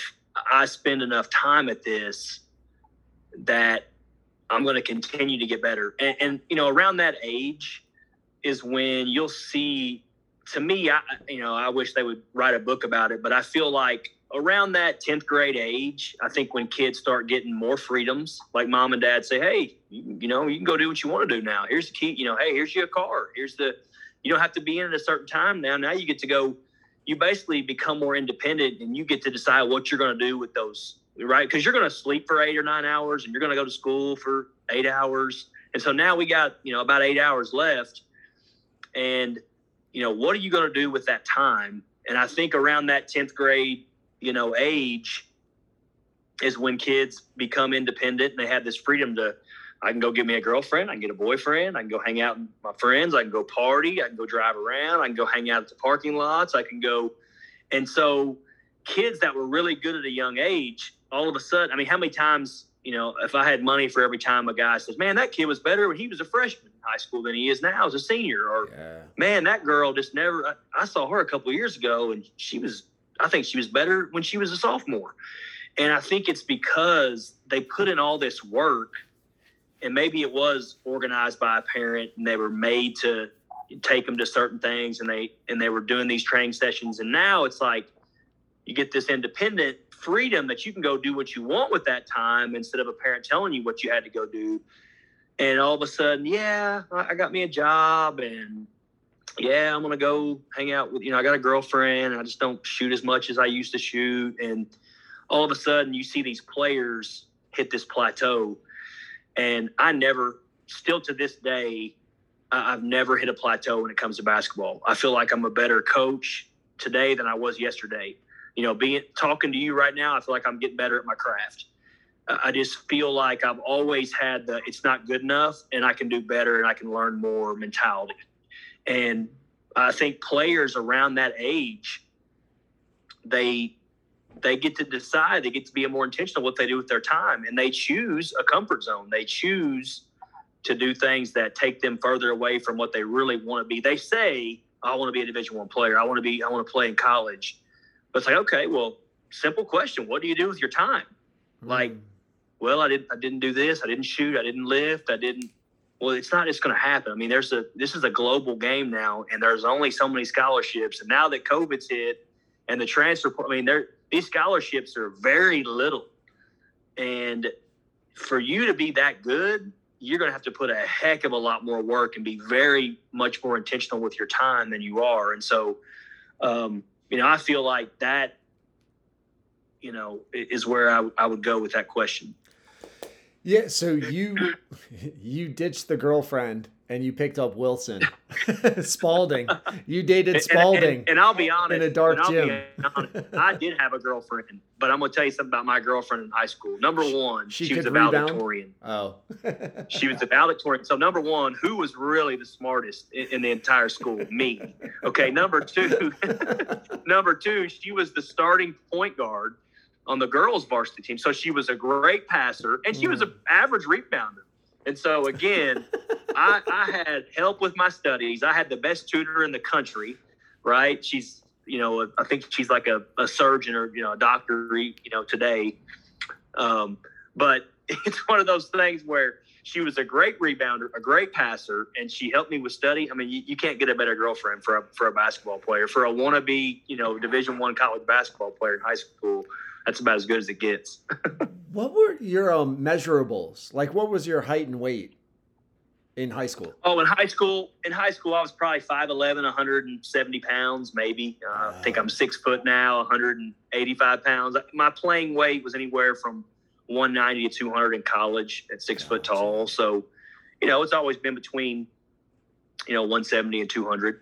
Yeah, dude, that 5'11", I forget the guard's name who just tore his ACL from Villanova. Is it Gillespie? Yes. Are you familiar? Yeah.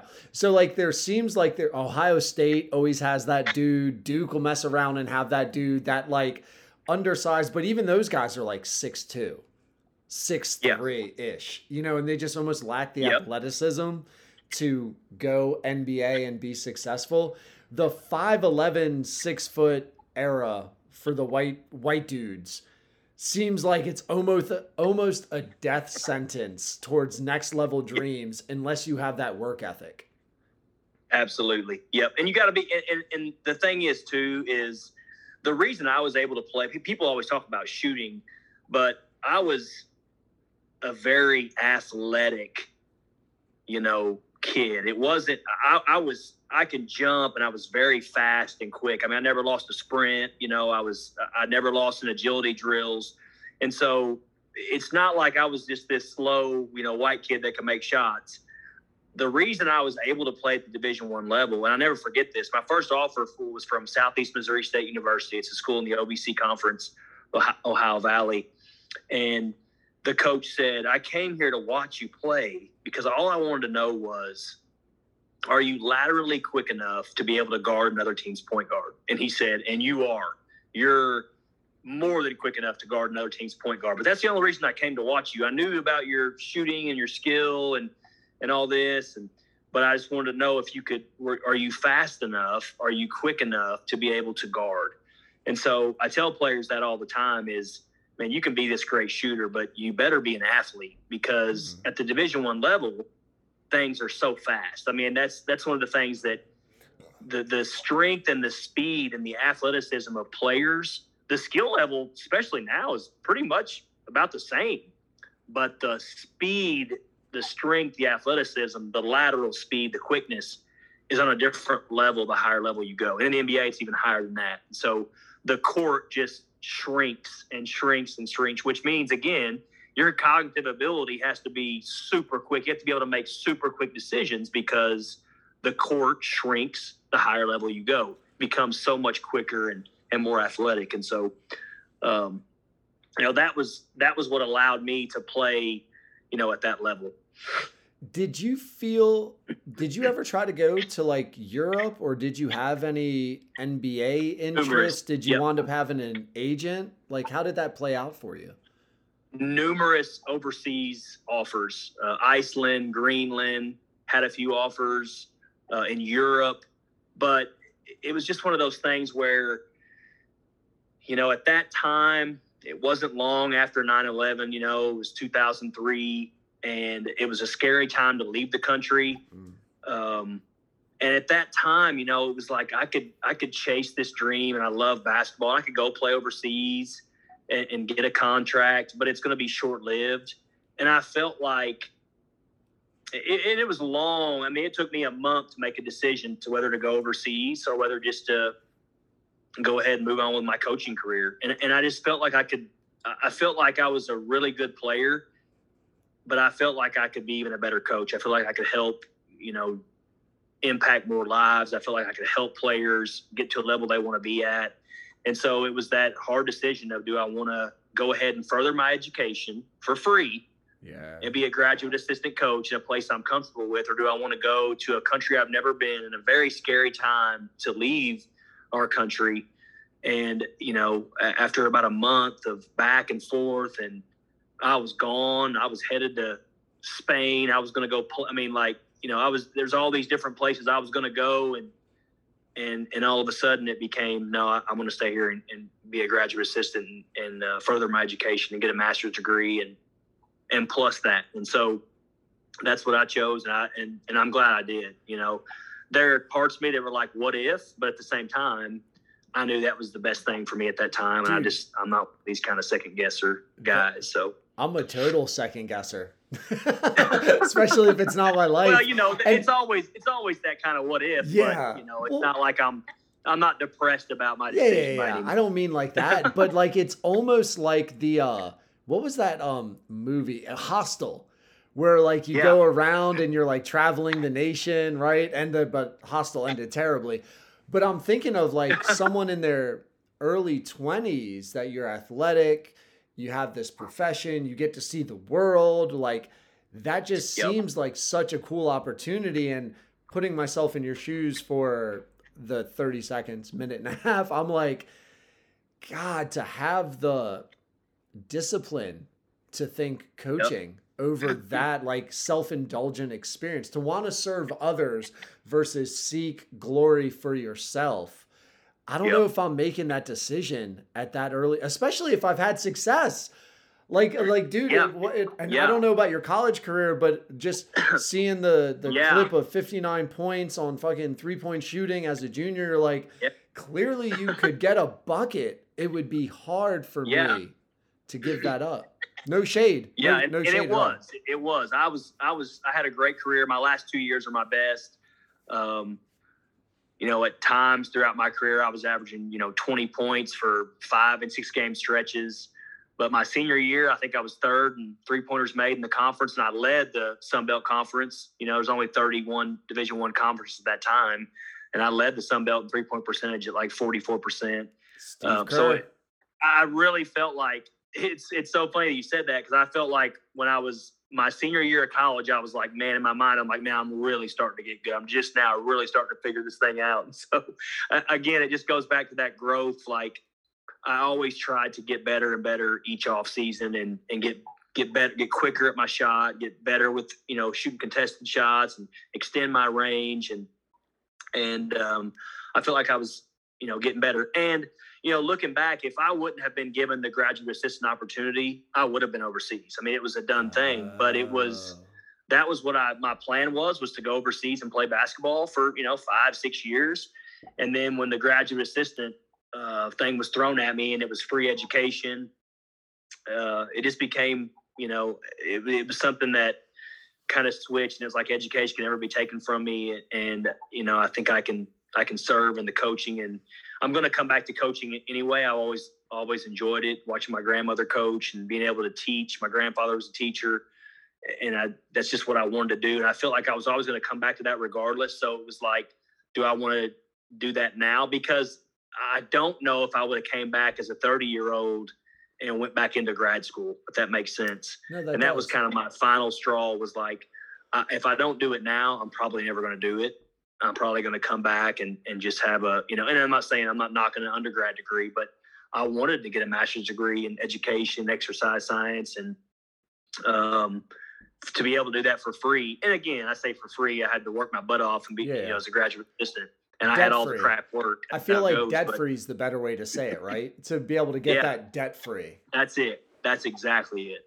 Graduating debt-free after 7 years of college. I mean, I took my 5th year to get my undergrad, and I took the next 2 years. So I was a graduate assistant for 3 years. And so, man, it was an invaluable experience. I mean, I wouldn't take it back for the world. And so I feel like I got a lot more out of being able to coach high-level athletes at that young of an age, that were, some of them were my teammates. And I'd already built respect for my work ethic and player development stuff. And so I feel like I learned a lot more from that experience than I would have of going to play overseas.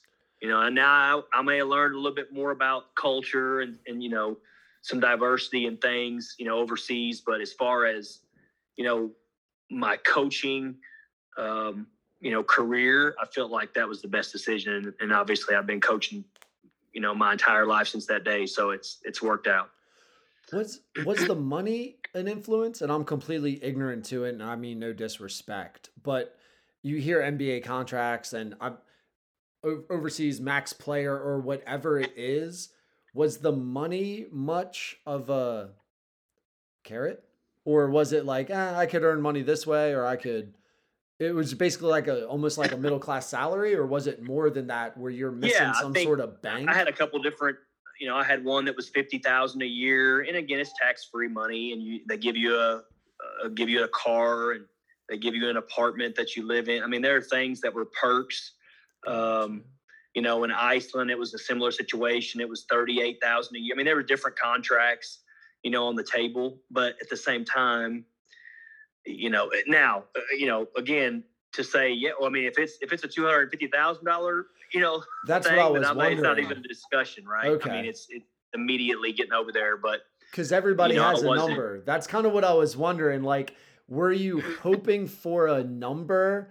Like, did you have a number that was $250, a quarter mil? Was that like, I don't care well, if I get offered a quarter mil? Much, I would have taken off. Yeah. Even in those scary times, I would have said, hey, it's worth that. But no, it's just one of those things where I just felt like at that time, with the contracts that were on the table and the countries that were, wanting to sign me, I just felt like the better thing for me was to stay there and coach and become a graduate assistant. Yeah, that makes sense. And again, I've never been in the world, but when you say numbers like 38,000, 50,000, and you compare it to the money you can make with a master's degree as teachers, you're kind of like, it's almost comparable. Yeah, right. Like it's kind of comparable, man. And there's a lot more security in staying than going. Absolutely. You had said something that was super, I feel like it might get overlooked, where you're like, man, I was averaging 20 points a game for like 5 or 6 games. I think people underestimate on any level how hard it is to get 20. And I've never been able to figure that out. Like dudes I coach in middle school can get buckets, and like nobody drops 20. And in the NBA, you take it for granted that a dude in the NBA drops 20. And then you think back to like youth league, middle school, high school, like your stud doesn't really average 20. It's an anomaly to average 20. Do you have theories on that? Like, why is it so hard to get 20? Well, because again, it's just such a, you have to have such a high level of skill, and defenses are better, and they're made to stop players from getting, 20, and then they switch and they trap and they do all these different things. But yeah, that's a lot of points. And when somebody says, oh yeah, I'm averaging 20, it's like, geez, that's a lot of points.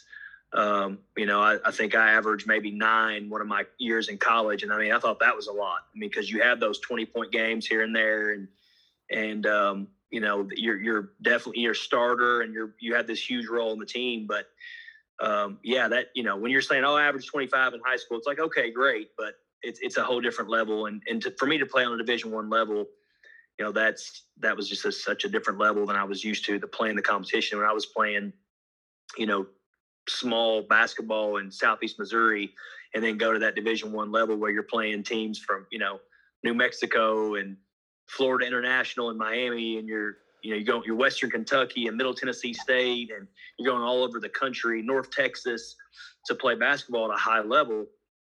That's a different animal, altogether. And so, if somebody's scoring 20, that's incredible, especially in today's age, because you're going to have to spend a lot of time, owning on your craft to be that good and that skilled, because defenses are made to shut you down. What'd you average in high school? Like senior year, was that your points per game average? Were you more like a shooting guard? Yeah, so I think I scored 700 points my senior year of high school in a season with less than 30 games.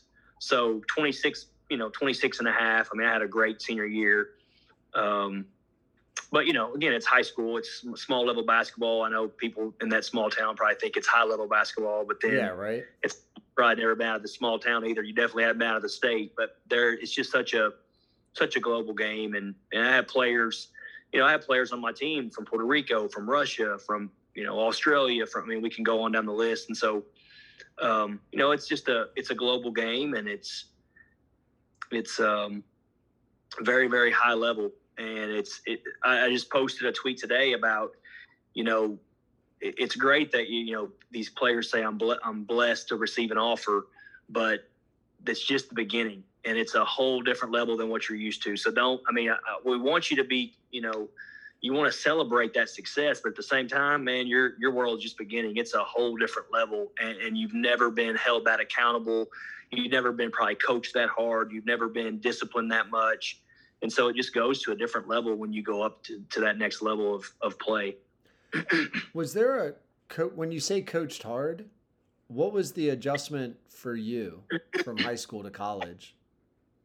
Well, number one, it's in high school, whether you win games or lose games, you're probably not going to be fired for the most part. It's obviously a different world now, but back then it was just like, this guy's the coach, and if he wins, he wins. If he doesn't, hey, there's always next season. In college, it's you win or we're going to fire you. And so there's so much more demanding. Number one, you have more resources of coaches. So we've got, 4 on the staff. You got 2, graduate assistant coaches. You have a player development coach. You have a assistant to the head coach who's there for practices, and he'll come over there and throw a cuss word your way or whatever it is. But it's just you're held to a higher standard. You got coaches that'll just pick out a player and just be in them all day to see how they respond. Whereas in high school, it was like, this guy's my friend. This guy teaches my science class, and this guy doesn't even. He's looking at his, the newspaper half the practice, whatever it is. And so, it's just one of those things where it just goes up a notch. It goes to a different level, and that's what I mean by coached. Hard is it's just everything is watched. There's not it's like everything is planned meticulously to the minute in a college practice, and there's no bull crap. It's like, in my college practice, it was like, hey, we're not here to have fun. We're here to, it's a serious business, and we're here to work. And so, I wish we had these newer age coaches now when I played in college, because, these guys that are about, mental health and being about the individual player and all that, because I didn't have that, in my college days, and no one did. It was not the times. In the late 90s, early 2000s, it was a lot tougher, up in your face, coaching mentality. Today, Tom Izzo will get up and get in the guy's face and yell a little bit. Yeah, right. The whole world will go, "Oh my gosh, I can't believe he did that! Grabbed I cannot him believe so it." hard. I'm like thinking, you were never at one of my college practices, because I got, we were into it every day. That was just part of it. So, but it's a different world. It's a social media world where everybody sees and hears every little thing that's said. And so coaches lose jobs over that. It's a different world. And I'm not trying to say it's better or worse. It was just, that was the time, when I played. I think we had said this earlier, and I think it was about when you were teaching, and I know it's me, like, I coach middle school basketball, and I take it pretty seriously, and I try to block out and schedule.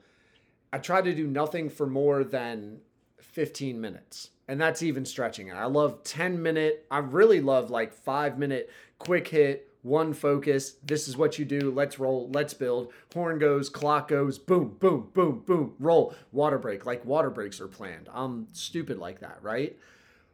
But that's not my job. My job is to help kids read better. So the majority of my day is spent focused on how do I get kids to read better.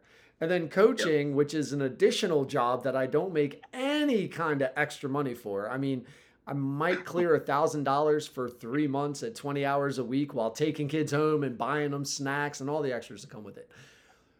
So when I think next level, you're like, you go from a dude that you're hoping he cares enough to plan practice every day to the only way he keeps his paycheck is with wins.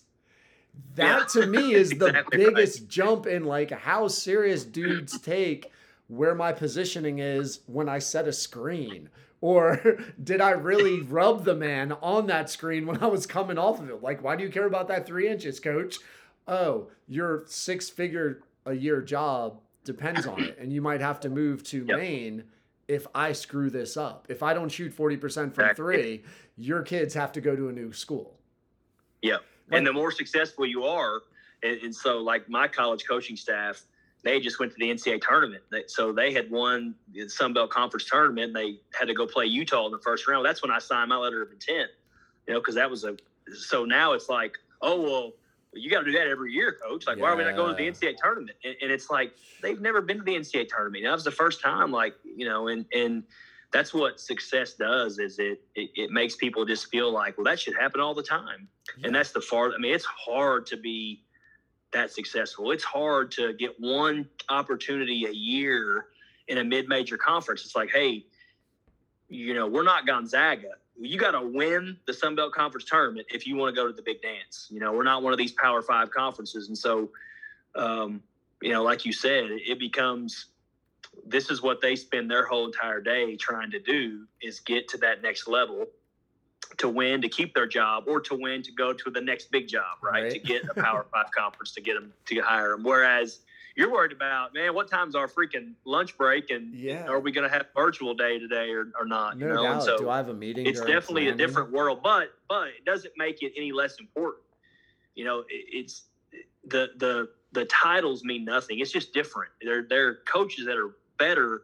I know middle school coaches that are better than NBA coaches that I know. Dead serious. It's just the fact that it's just different. The notoriety, the publicity that comes with NBA and the press conference and all that stuff, but it's just different. It doesn't make it any less important. You can coach, but it's just, that's a different level. And that's what that level requires as far as, the glam that comes with that professional level. Have you, I can tell you this. I worked with every NBA All-Star you can work with: Joel Embiid, Jason Tatum, Bradley Beal, Zach LaVine, and the list goes on. Andrew Wiggins. And those players are no different than a middle school player. They come in and they want to work on something that helps them get better as players. They want to have fun while doing it. But it's like, man, I'm here to get better. Like, I'm not here to, do this and that. I'm just here to have some conversations, keep it light, but let's put in some hard work and get better. Let me get in here and get better, and let's get out of here. Let's get out of the gym. And so,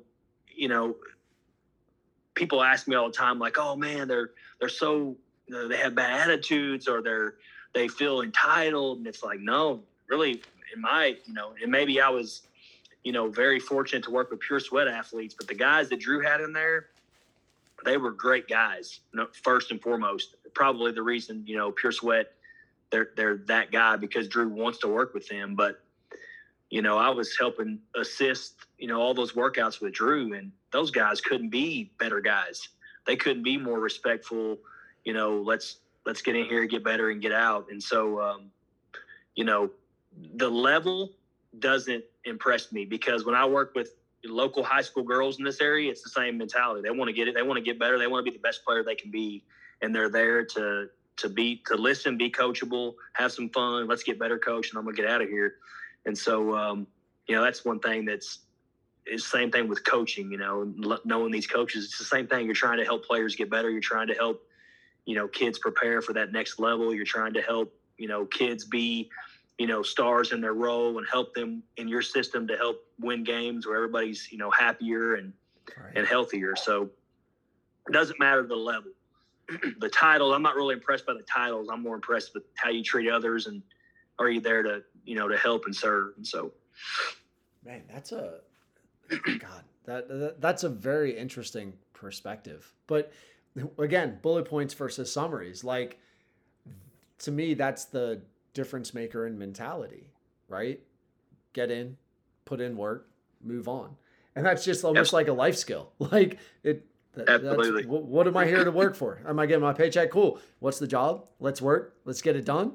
Let's roll on. That's it. Coach, let me get you out of here on this, Coach. And I don't know, I tend to throw this on people. It's not a sociology experiment, but I treat it like one. It's just like a weird thing that I do to end my podcasts. Are you familiar with what I'm about to ask you at all? No. Fantastic. That makes it even better. Which is that's how I like it too. No doubt, right? Read and react. Cognitive ability. Defense is coming at you. So, no pressure. Take it any direction you want. Can I get your best first for last? We've saved the best first for last. Sponsored by Abstinence. Waiting makes it worthwhile. First for what now? Best first for last. For last. So give me an example. I feel like I bias people when I do. So I try to be clever. So best first, as in like a really cool first experience you've had, for the last thing that people listening to the podcast will get to know about you. Okay, so I grew up in the. Go ahead. I'm sorry. No, I was just going to say, and it can be basketball related. It can go anywhere. Like it could be a spur of the moment, a random little, oh, dude, this was a really cool first thing. And some people want a little bit of time to think about it, so I'll talk to try to give them some time. But I feel like it's a clever way to end a getting to know you pod, because when you get to know someone, you get to hear about a bunch of their best first experiences. Absolutely. So when I was in college, I was a graduate assistant coach, and my college coach would go and speak at a lot of churches. And I wasn't the best, public speaker when I was in high school. I was nervous. I was scared to get up in front of the class and do the math problem on the board. I was that kind of kid. Now I'm the opposite of that. Now I can get up and speak in front of all kinds of people, and I do. But I remember when I was a graduate assistant coach, Coach Nutt, my college coach, he would go and speak at a lot of churches and just talk about his faith and and I always thought, I grew up in the church in a small town in Missouri, my grandmother's, hometown, my mother's hometown. And I always used to think, that would be tough to speak about, your faith and religion in front of a church. And so, I've still to this day never gotten up and spoken at a church, but I've had several FCA groups at local high schools have me come and speak. And so that's kind of my first experience was about 5 years ago. And I've done that several times since. I just did it at Bentonville High School this year, which is a huge high school. They had actually split the high school a few years back because they had over 5,000 students. But that was a neat experience because they had, there were 60 high school members in their FCA group. And I got to speak at Gravette High School a few years back and to their boys team and their coaching staff. And so that's kind of probably, a first that jumps out at me because you get to talk about kind of your journey and your faith and maybe, what's important to you and how it relates to the current day. And that's something I always enjoy is speaking to FCA groups. Just because, again, I think if our job is trying to get people to see the big picture, instead of just, hey, how many points did you have and what's your record? And, for a guy that grew up in the church and I was kind of a victim of circumstance, like we talk about, these kids, I didn't have a decision. I had to go, my clothes were laid out. Hey, we're going to church. Let's get up and go. And so, and then I think that all the people that passed away in my family in the last, 8 to 10 years, and my dad most recently, and my aunt last year, and all my grandparents and my great aunts and my great uncles and all the people that have passed away, I feel like every time I go back to that church, get to go see my mom and we go to that church, I feel like, it's kind of helped shape me. And so when I get to go and speak about, my journey and how important faith is to me, and not to I don't try to, just pressure a kid into, believing in something, but at the same time, I just try to, express my faith and what it's meant to me. And I try to just encourage them to, hey, learn more about it, whether it becomes getting involved in a Sunday group or going to a church or getting involved in, a Bible study or with your friends. With COVID, I think there were so many things that happened like that with religious groups and again, it's just something that I've enjoyed. So that was probably my really cool first, neat experience where, and it's this small, I feel like I'll end up speaking to a church one day, but speaking to FCA groups is something I've really thoroughly enjoyed with high school kids. I'm super curious when you're talking about the influence of your faith in your life.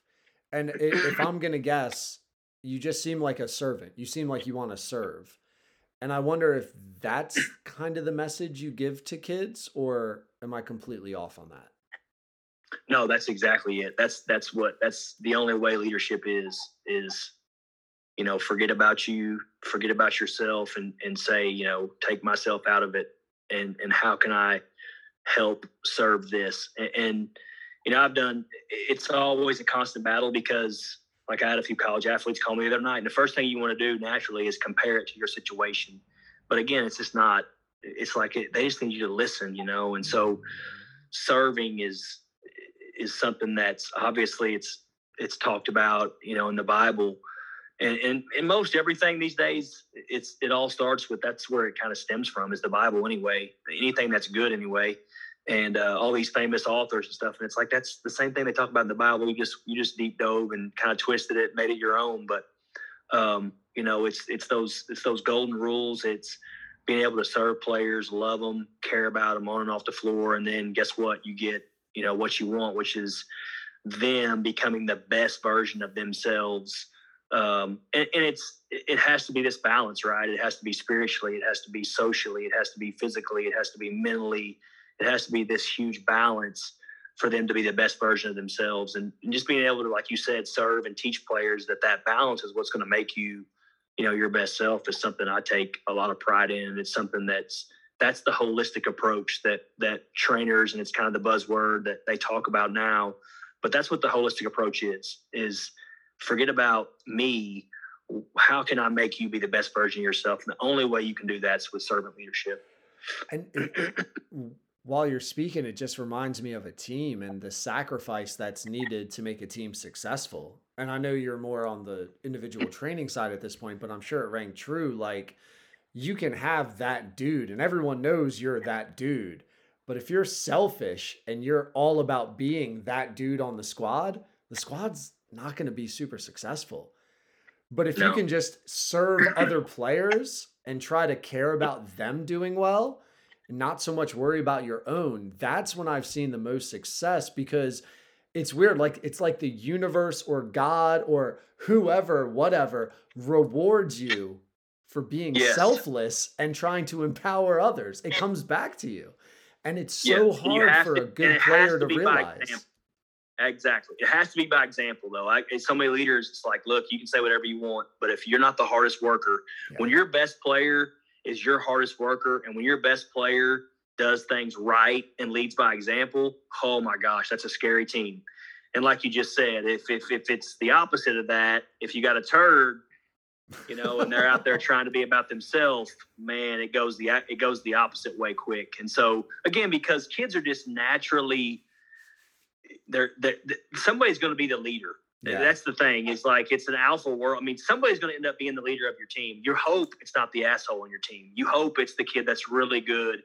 And you hope that they have a little bit of those natural leadership tendencies, and they've practiced them. And that's what coaches have to do too, is you have to give kids, opportunities to practice leadership. But when your best player is your hardest worker and they lead by example on and off the floor, that's the scariest teams, man. That's a recipe for big time success. Dude, and an enjoyable season. Like, there's no better team to coach when you feel like it's a team and you're rolling, man. Like, that's what makes coaching so fun, is when you get to empower players and watch them grow and blossom. It's beautiful. That's exactly right. I would, like you just said, the best coaching team, what's my best team? It's not always the one that wins the most. It's the one that, like you said, you get more out of less, and everybody feels their role. There's leadership, and there's this servant, like they're there for each other. Oh man, it gives you goosebumps thinking about those kind of teams, but not necessarily always the most skilled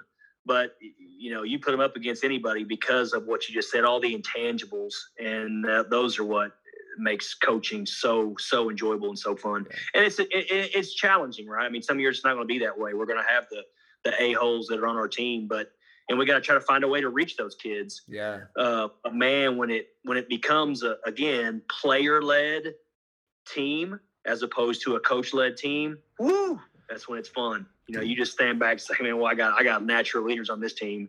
I don't have to police a whole lot. I don't have to, hold kids accountable to all these little things, because I got kids that are holding each other accountable, and they're constantly, having this standard of, we ain't doing that here. Like, you're going to do it this way, and we're going to be, good because of we're doing things this way.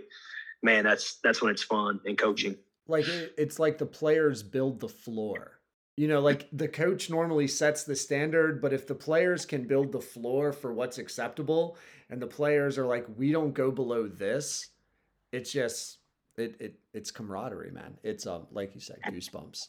It's funny like coach talk, when coaches each think of their own team, where like everyone has that like squad where you're just like, maybe we didn't win as much, but it was just such a great year because of the vibe.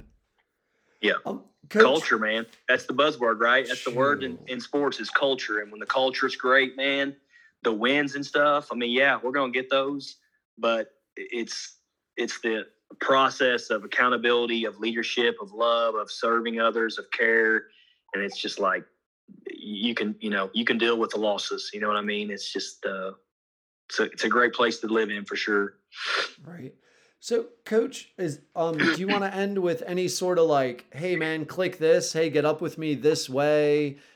Any sort of like promo stuff, throw it out right now. No, I don't have a lot of promo. I mean, Twitter is where I'm probably the most active on social media. Facebook, I do it more for a local, but my Twitter handle is @CoachJohnBeck. And, people, I get hundreds of DMs every week. And people reach out, try to answer them the best I can. But if anybody ever, wants to reach out or needs to get a hold of me, that's probably the easiest way to do it. My email is coachjohnbeck@gmail.com. So I got it pretty basic handles and easy way to get a hold of me. But, best way to but yeah, I mean, again, I feel like when we first talked, podcasts, I listened to them. I probably listened to 6 of them today. I'm iced in, so I don't have a whole lot to do. But I love coming on podcasts, and I enjoy having conversations. And again, man, I learned so much from you. I mean, the thing about the military and the shooter thing, I mean, that's something I make a mental note of immediately. I mean, that was something that I'll be able to, help other coaches with and help players with, And so I really appreciate you having me on. No, man, dude, appreciate your time. And I feel fortunate that I was able to be able to be filtered through those, because it happened like quick. It was just like, it's amazing when it's that easy. You were so pleasant and nice. You were like, yeah, absolutely. And I'm like, no way this guy shows up. And it was like, yeah man, now I'm here. And it was, I've never turned one down. I mean, I just, immediately I was like, yep, let's do it, man. And so, because again, you can't sit there and talk about service and then just be like, no, I'm not going to do it, And so, no, it was immediate. I never turn down. If somebody wants to, if I'm humble enough to say, man, if somebody wants to sit there and listen to me talk, I'm going to talk. Yeah. So I appreciate you having me. No problem. And it's, I don't know if it's a clean wrap up, but I don't know if it's a pure sweat vacuum, but I've spoken to maybe 8 or 9 different basketball people. And the messages of the hard work, of the service, just continually get reinforced. And I think that's very powerful for a society that's focused, emphasized on next level. I want my kid to maximize performance. And I really think it's just like we overcomplicate it. The message I keep hearing is, it's simple. Do you enjoy it? Make it fun, put in the work, and be purposeful with your work. And you're probably going to be successful. That's exactly right. I mean, it's like get in, get better, get out, make sure it's purposeful. And again, build the relationship. Don't just make it about the workout session. Make it about, hey, I can be, a crutch, a person you lean on for anything on and off the floor, whether it's basketball or not. I'm here to be more of a mentor and to help you and navigate this sports world. And it's tough. It's not easy. And no one, people that act like it's easy, it's definitely, we overcomplicate it, but it's not easy. And so, kids need guidance. They need mentors. They need people that are going to be in their corner and be there for them and tell them the truth, tell them the hard truth and support them. And that's what you try to do, and that's what, Pure Sweat's definitely built off that model. And obviously, if you can work with professional athletes, but again, Drew will tell you the reason he's able to work with professional athletes, the reason I'm able to work with professional athletes is because we have a passion for what we do and we love to serve others. I mean, we work hard and we spend a lot of time trying to learn about it as much as we can and try to educate ourselves and pass it forward. But at the end of the day, it's about, the relationships you build and can people trust you? You're working hard. There's a lot of people that work hard, but it's like, can you be trusted? Do they have my best interest at heart? And when you have that relationship, man, the sky's the limit. Gotcha. Those are beautiful words to end with. Coach, thank you so much for coming on. Appreciate you letting people get to know you, man. Be safe. Yes, sir. Appreciate you, man. You stay safe. Always. Delaware's safest place you can live. That's right, baby. All right, man. Have a good one. You're my first podcast in Delaware, so that's neat. I'm California and Colorado and Oregon and Texas and North Carolina, but I've never had one from Delaware, so that's really cool. Yeah. That's going to be my next thing is I gotta have a podcast in every state in the United States. That's hilarious, right? Like the RV stickers where it's like, I've been to this state. You should pursue that, man. That'd be actually a really neat, just stupid thing to be able to tell people, Yep. And I've had a guy in England. I've had a guy in Australia. It'd be different out. He called, hey man, it's 4 a.m. here. And I'm like, what are you doing? Like, what? He's like, well, that's when I wake up and I wanted to get you on the podcast. And it's like, but yeah, that's neat, man. Cool. Well, man, really if you're ever up here, we'll connect you. Now you got a connection in Delaware, Southern Delaware, if you ever need it. That's awesome. Joe Biden connection, baby. On the subject I like most, getting to know. Thanks to Andre Psyche for supporting the Getting to Know You pod. Search up Andre Psyche on social media. Give him a follow just for the fuck of it. Dear listeners, if you've enjoyed getting to know today's guest or just want to support this upstart podcast, go to our Patreon. For as little as $2 a month, your donation will help with all the costs associated with producing the Getting to Know You pod. Don't forget the 3 free ways to support the pod. 1. Subscribe to the Getting to Know You pod. 2. Friend and follow the Getting to Know You pod on Twitter, Instagram, Facebook. 3. Go to Apple, write a review. And finally, if you or someone you know would like to become a sponsor of or advertise on the Getting to Know You pod, we would love to partner with you. We have a wide-ranging global audience that would like to get to know more about your brand or business. If you're interested, just message us. See ya.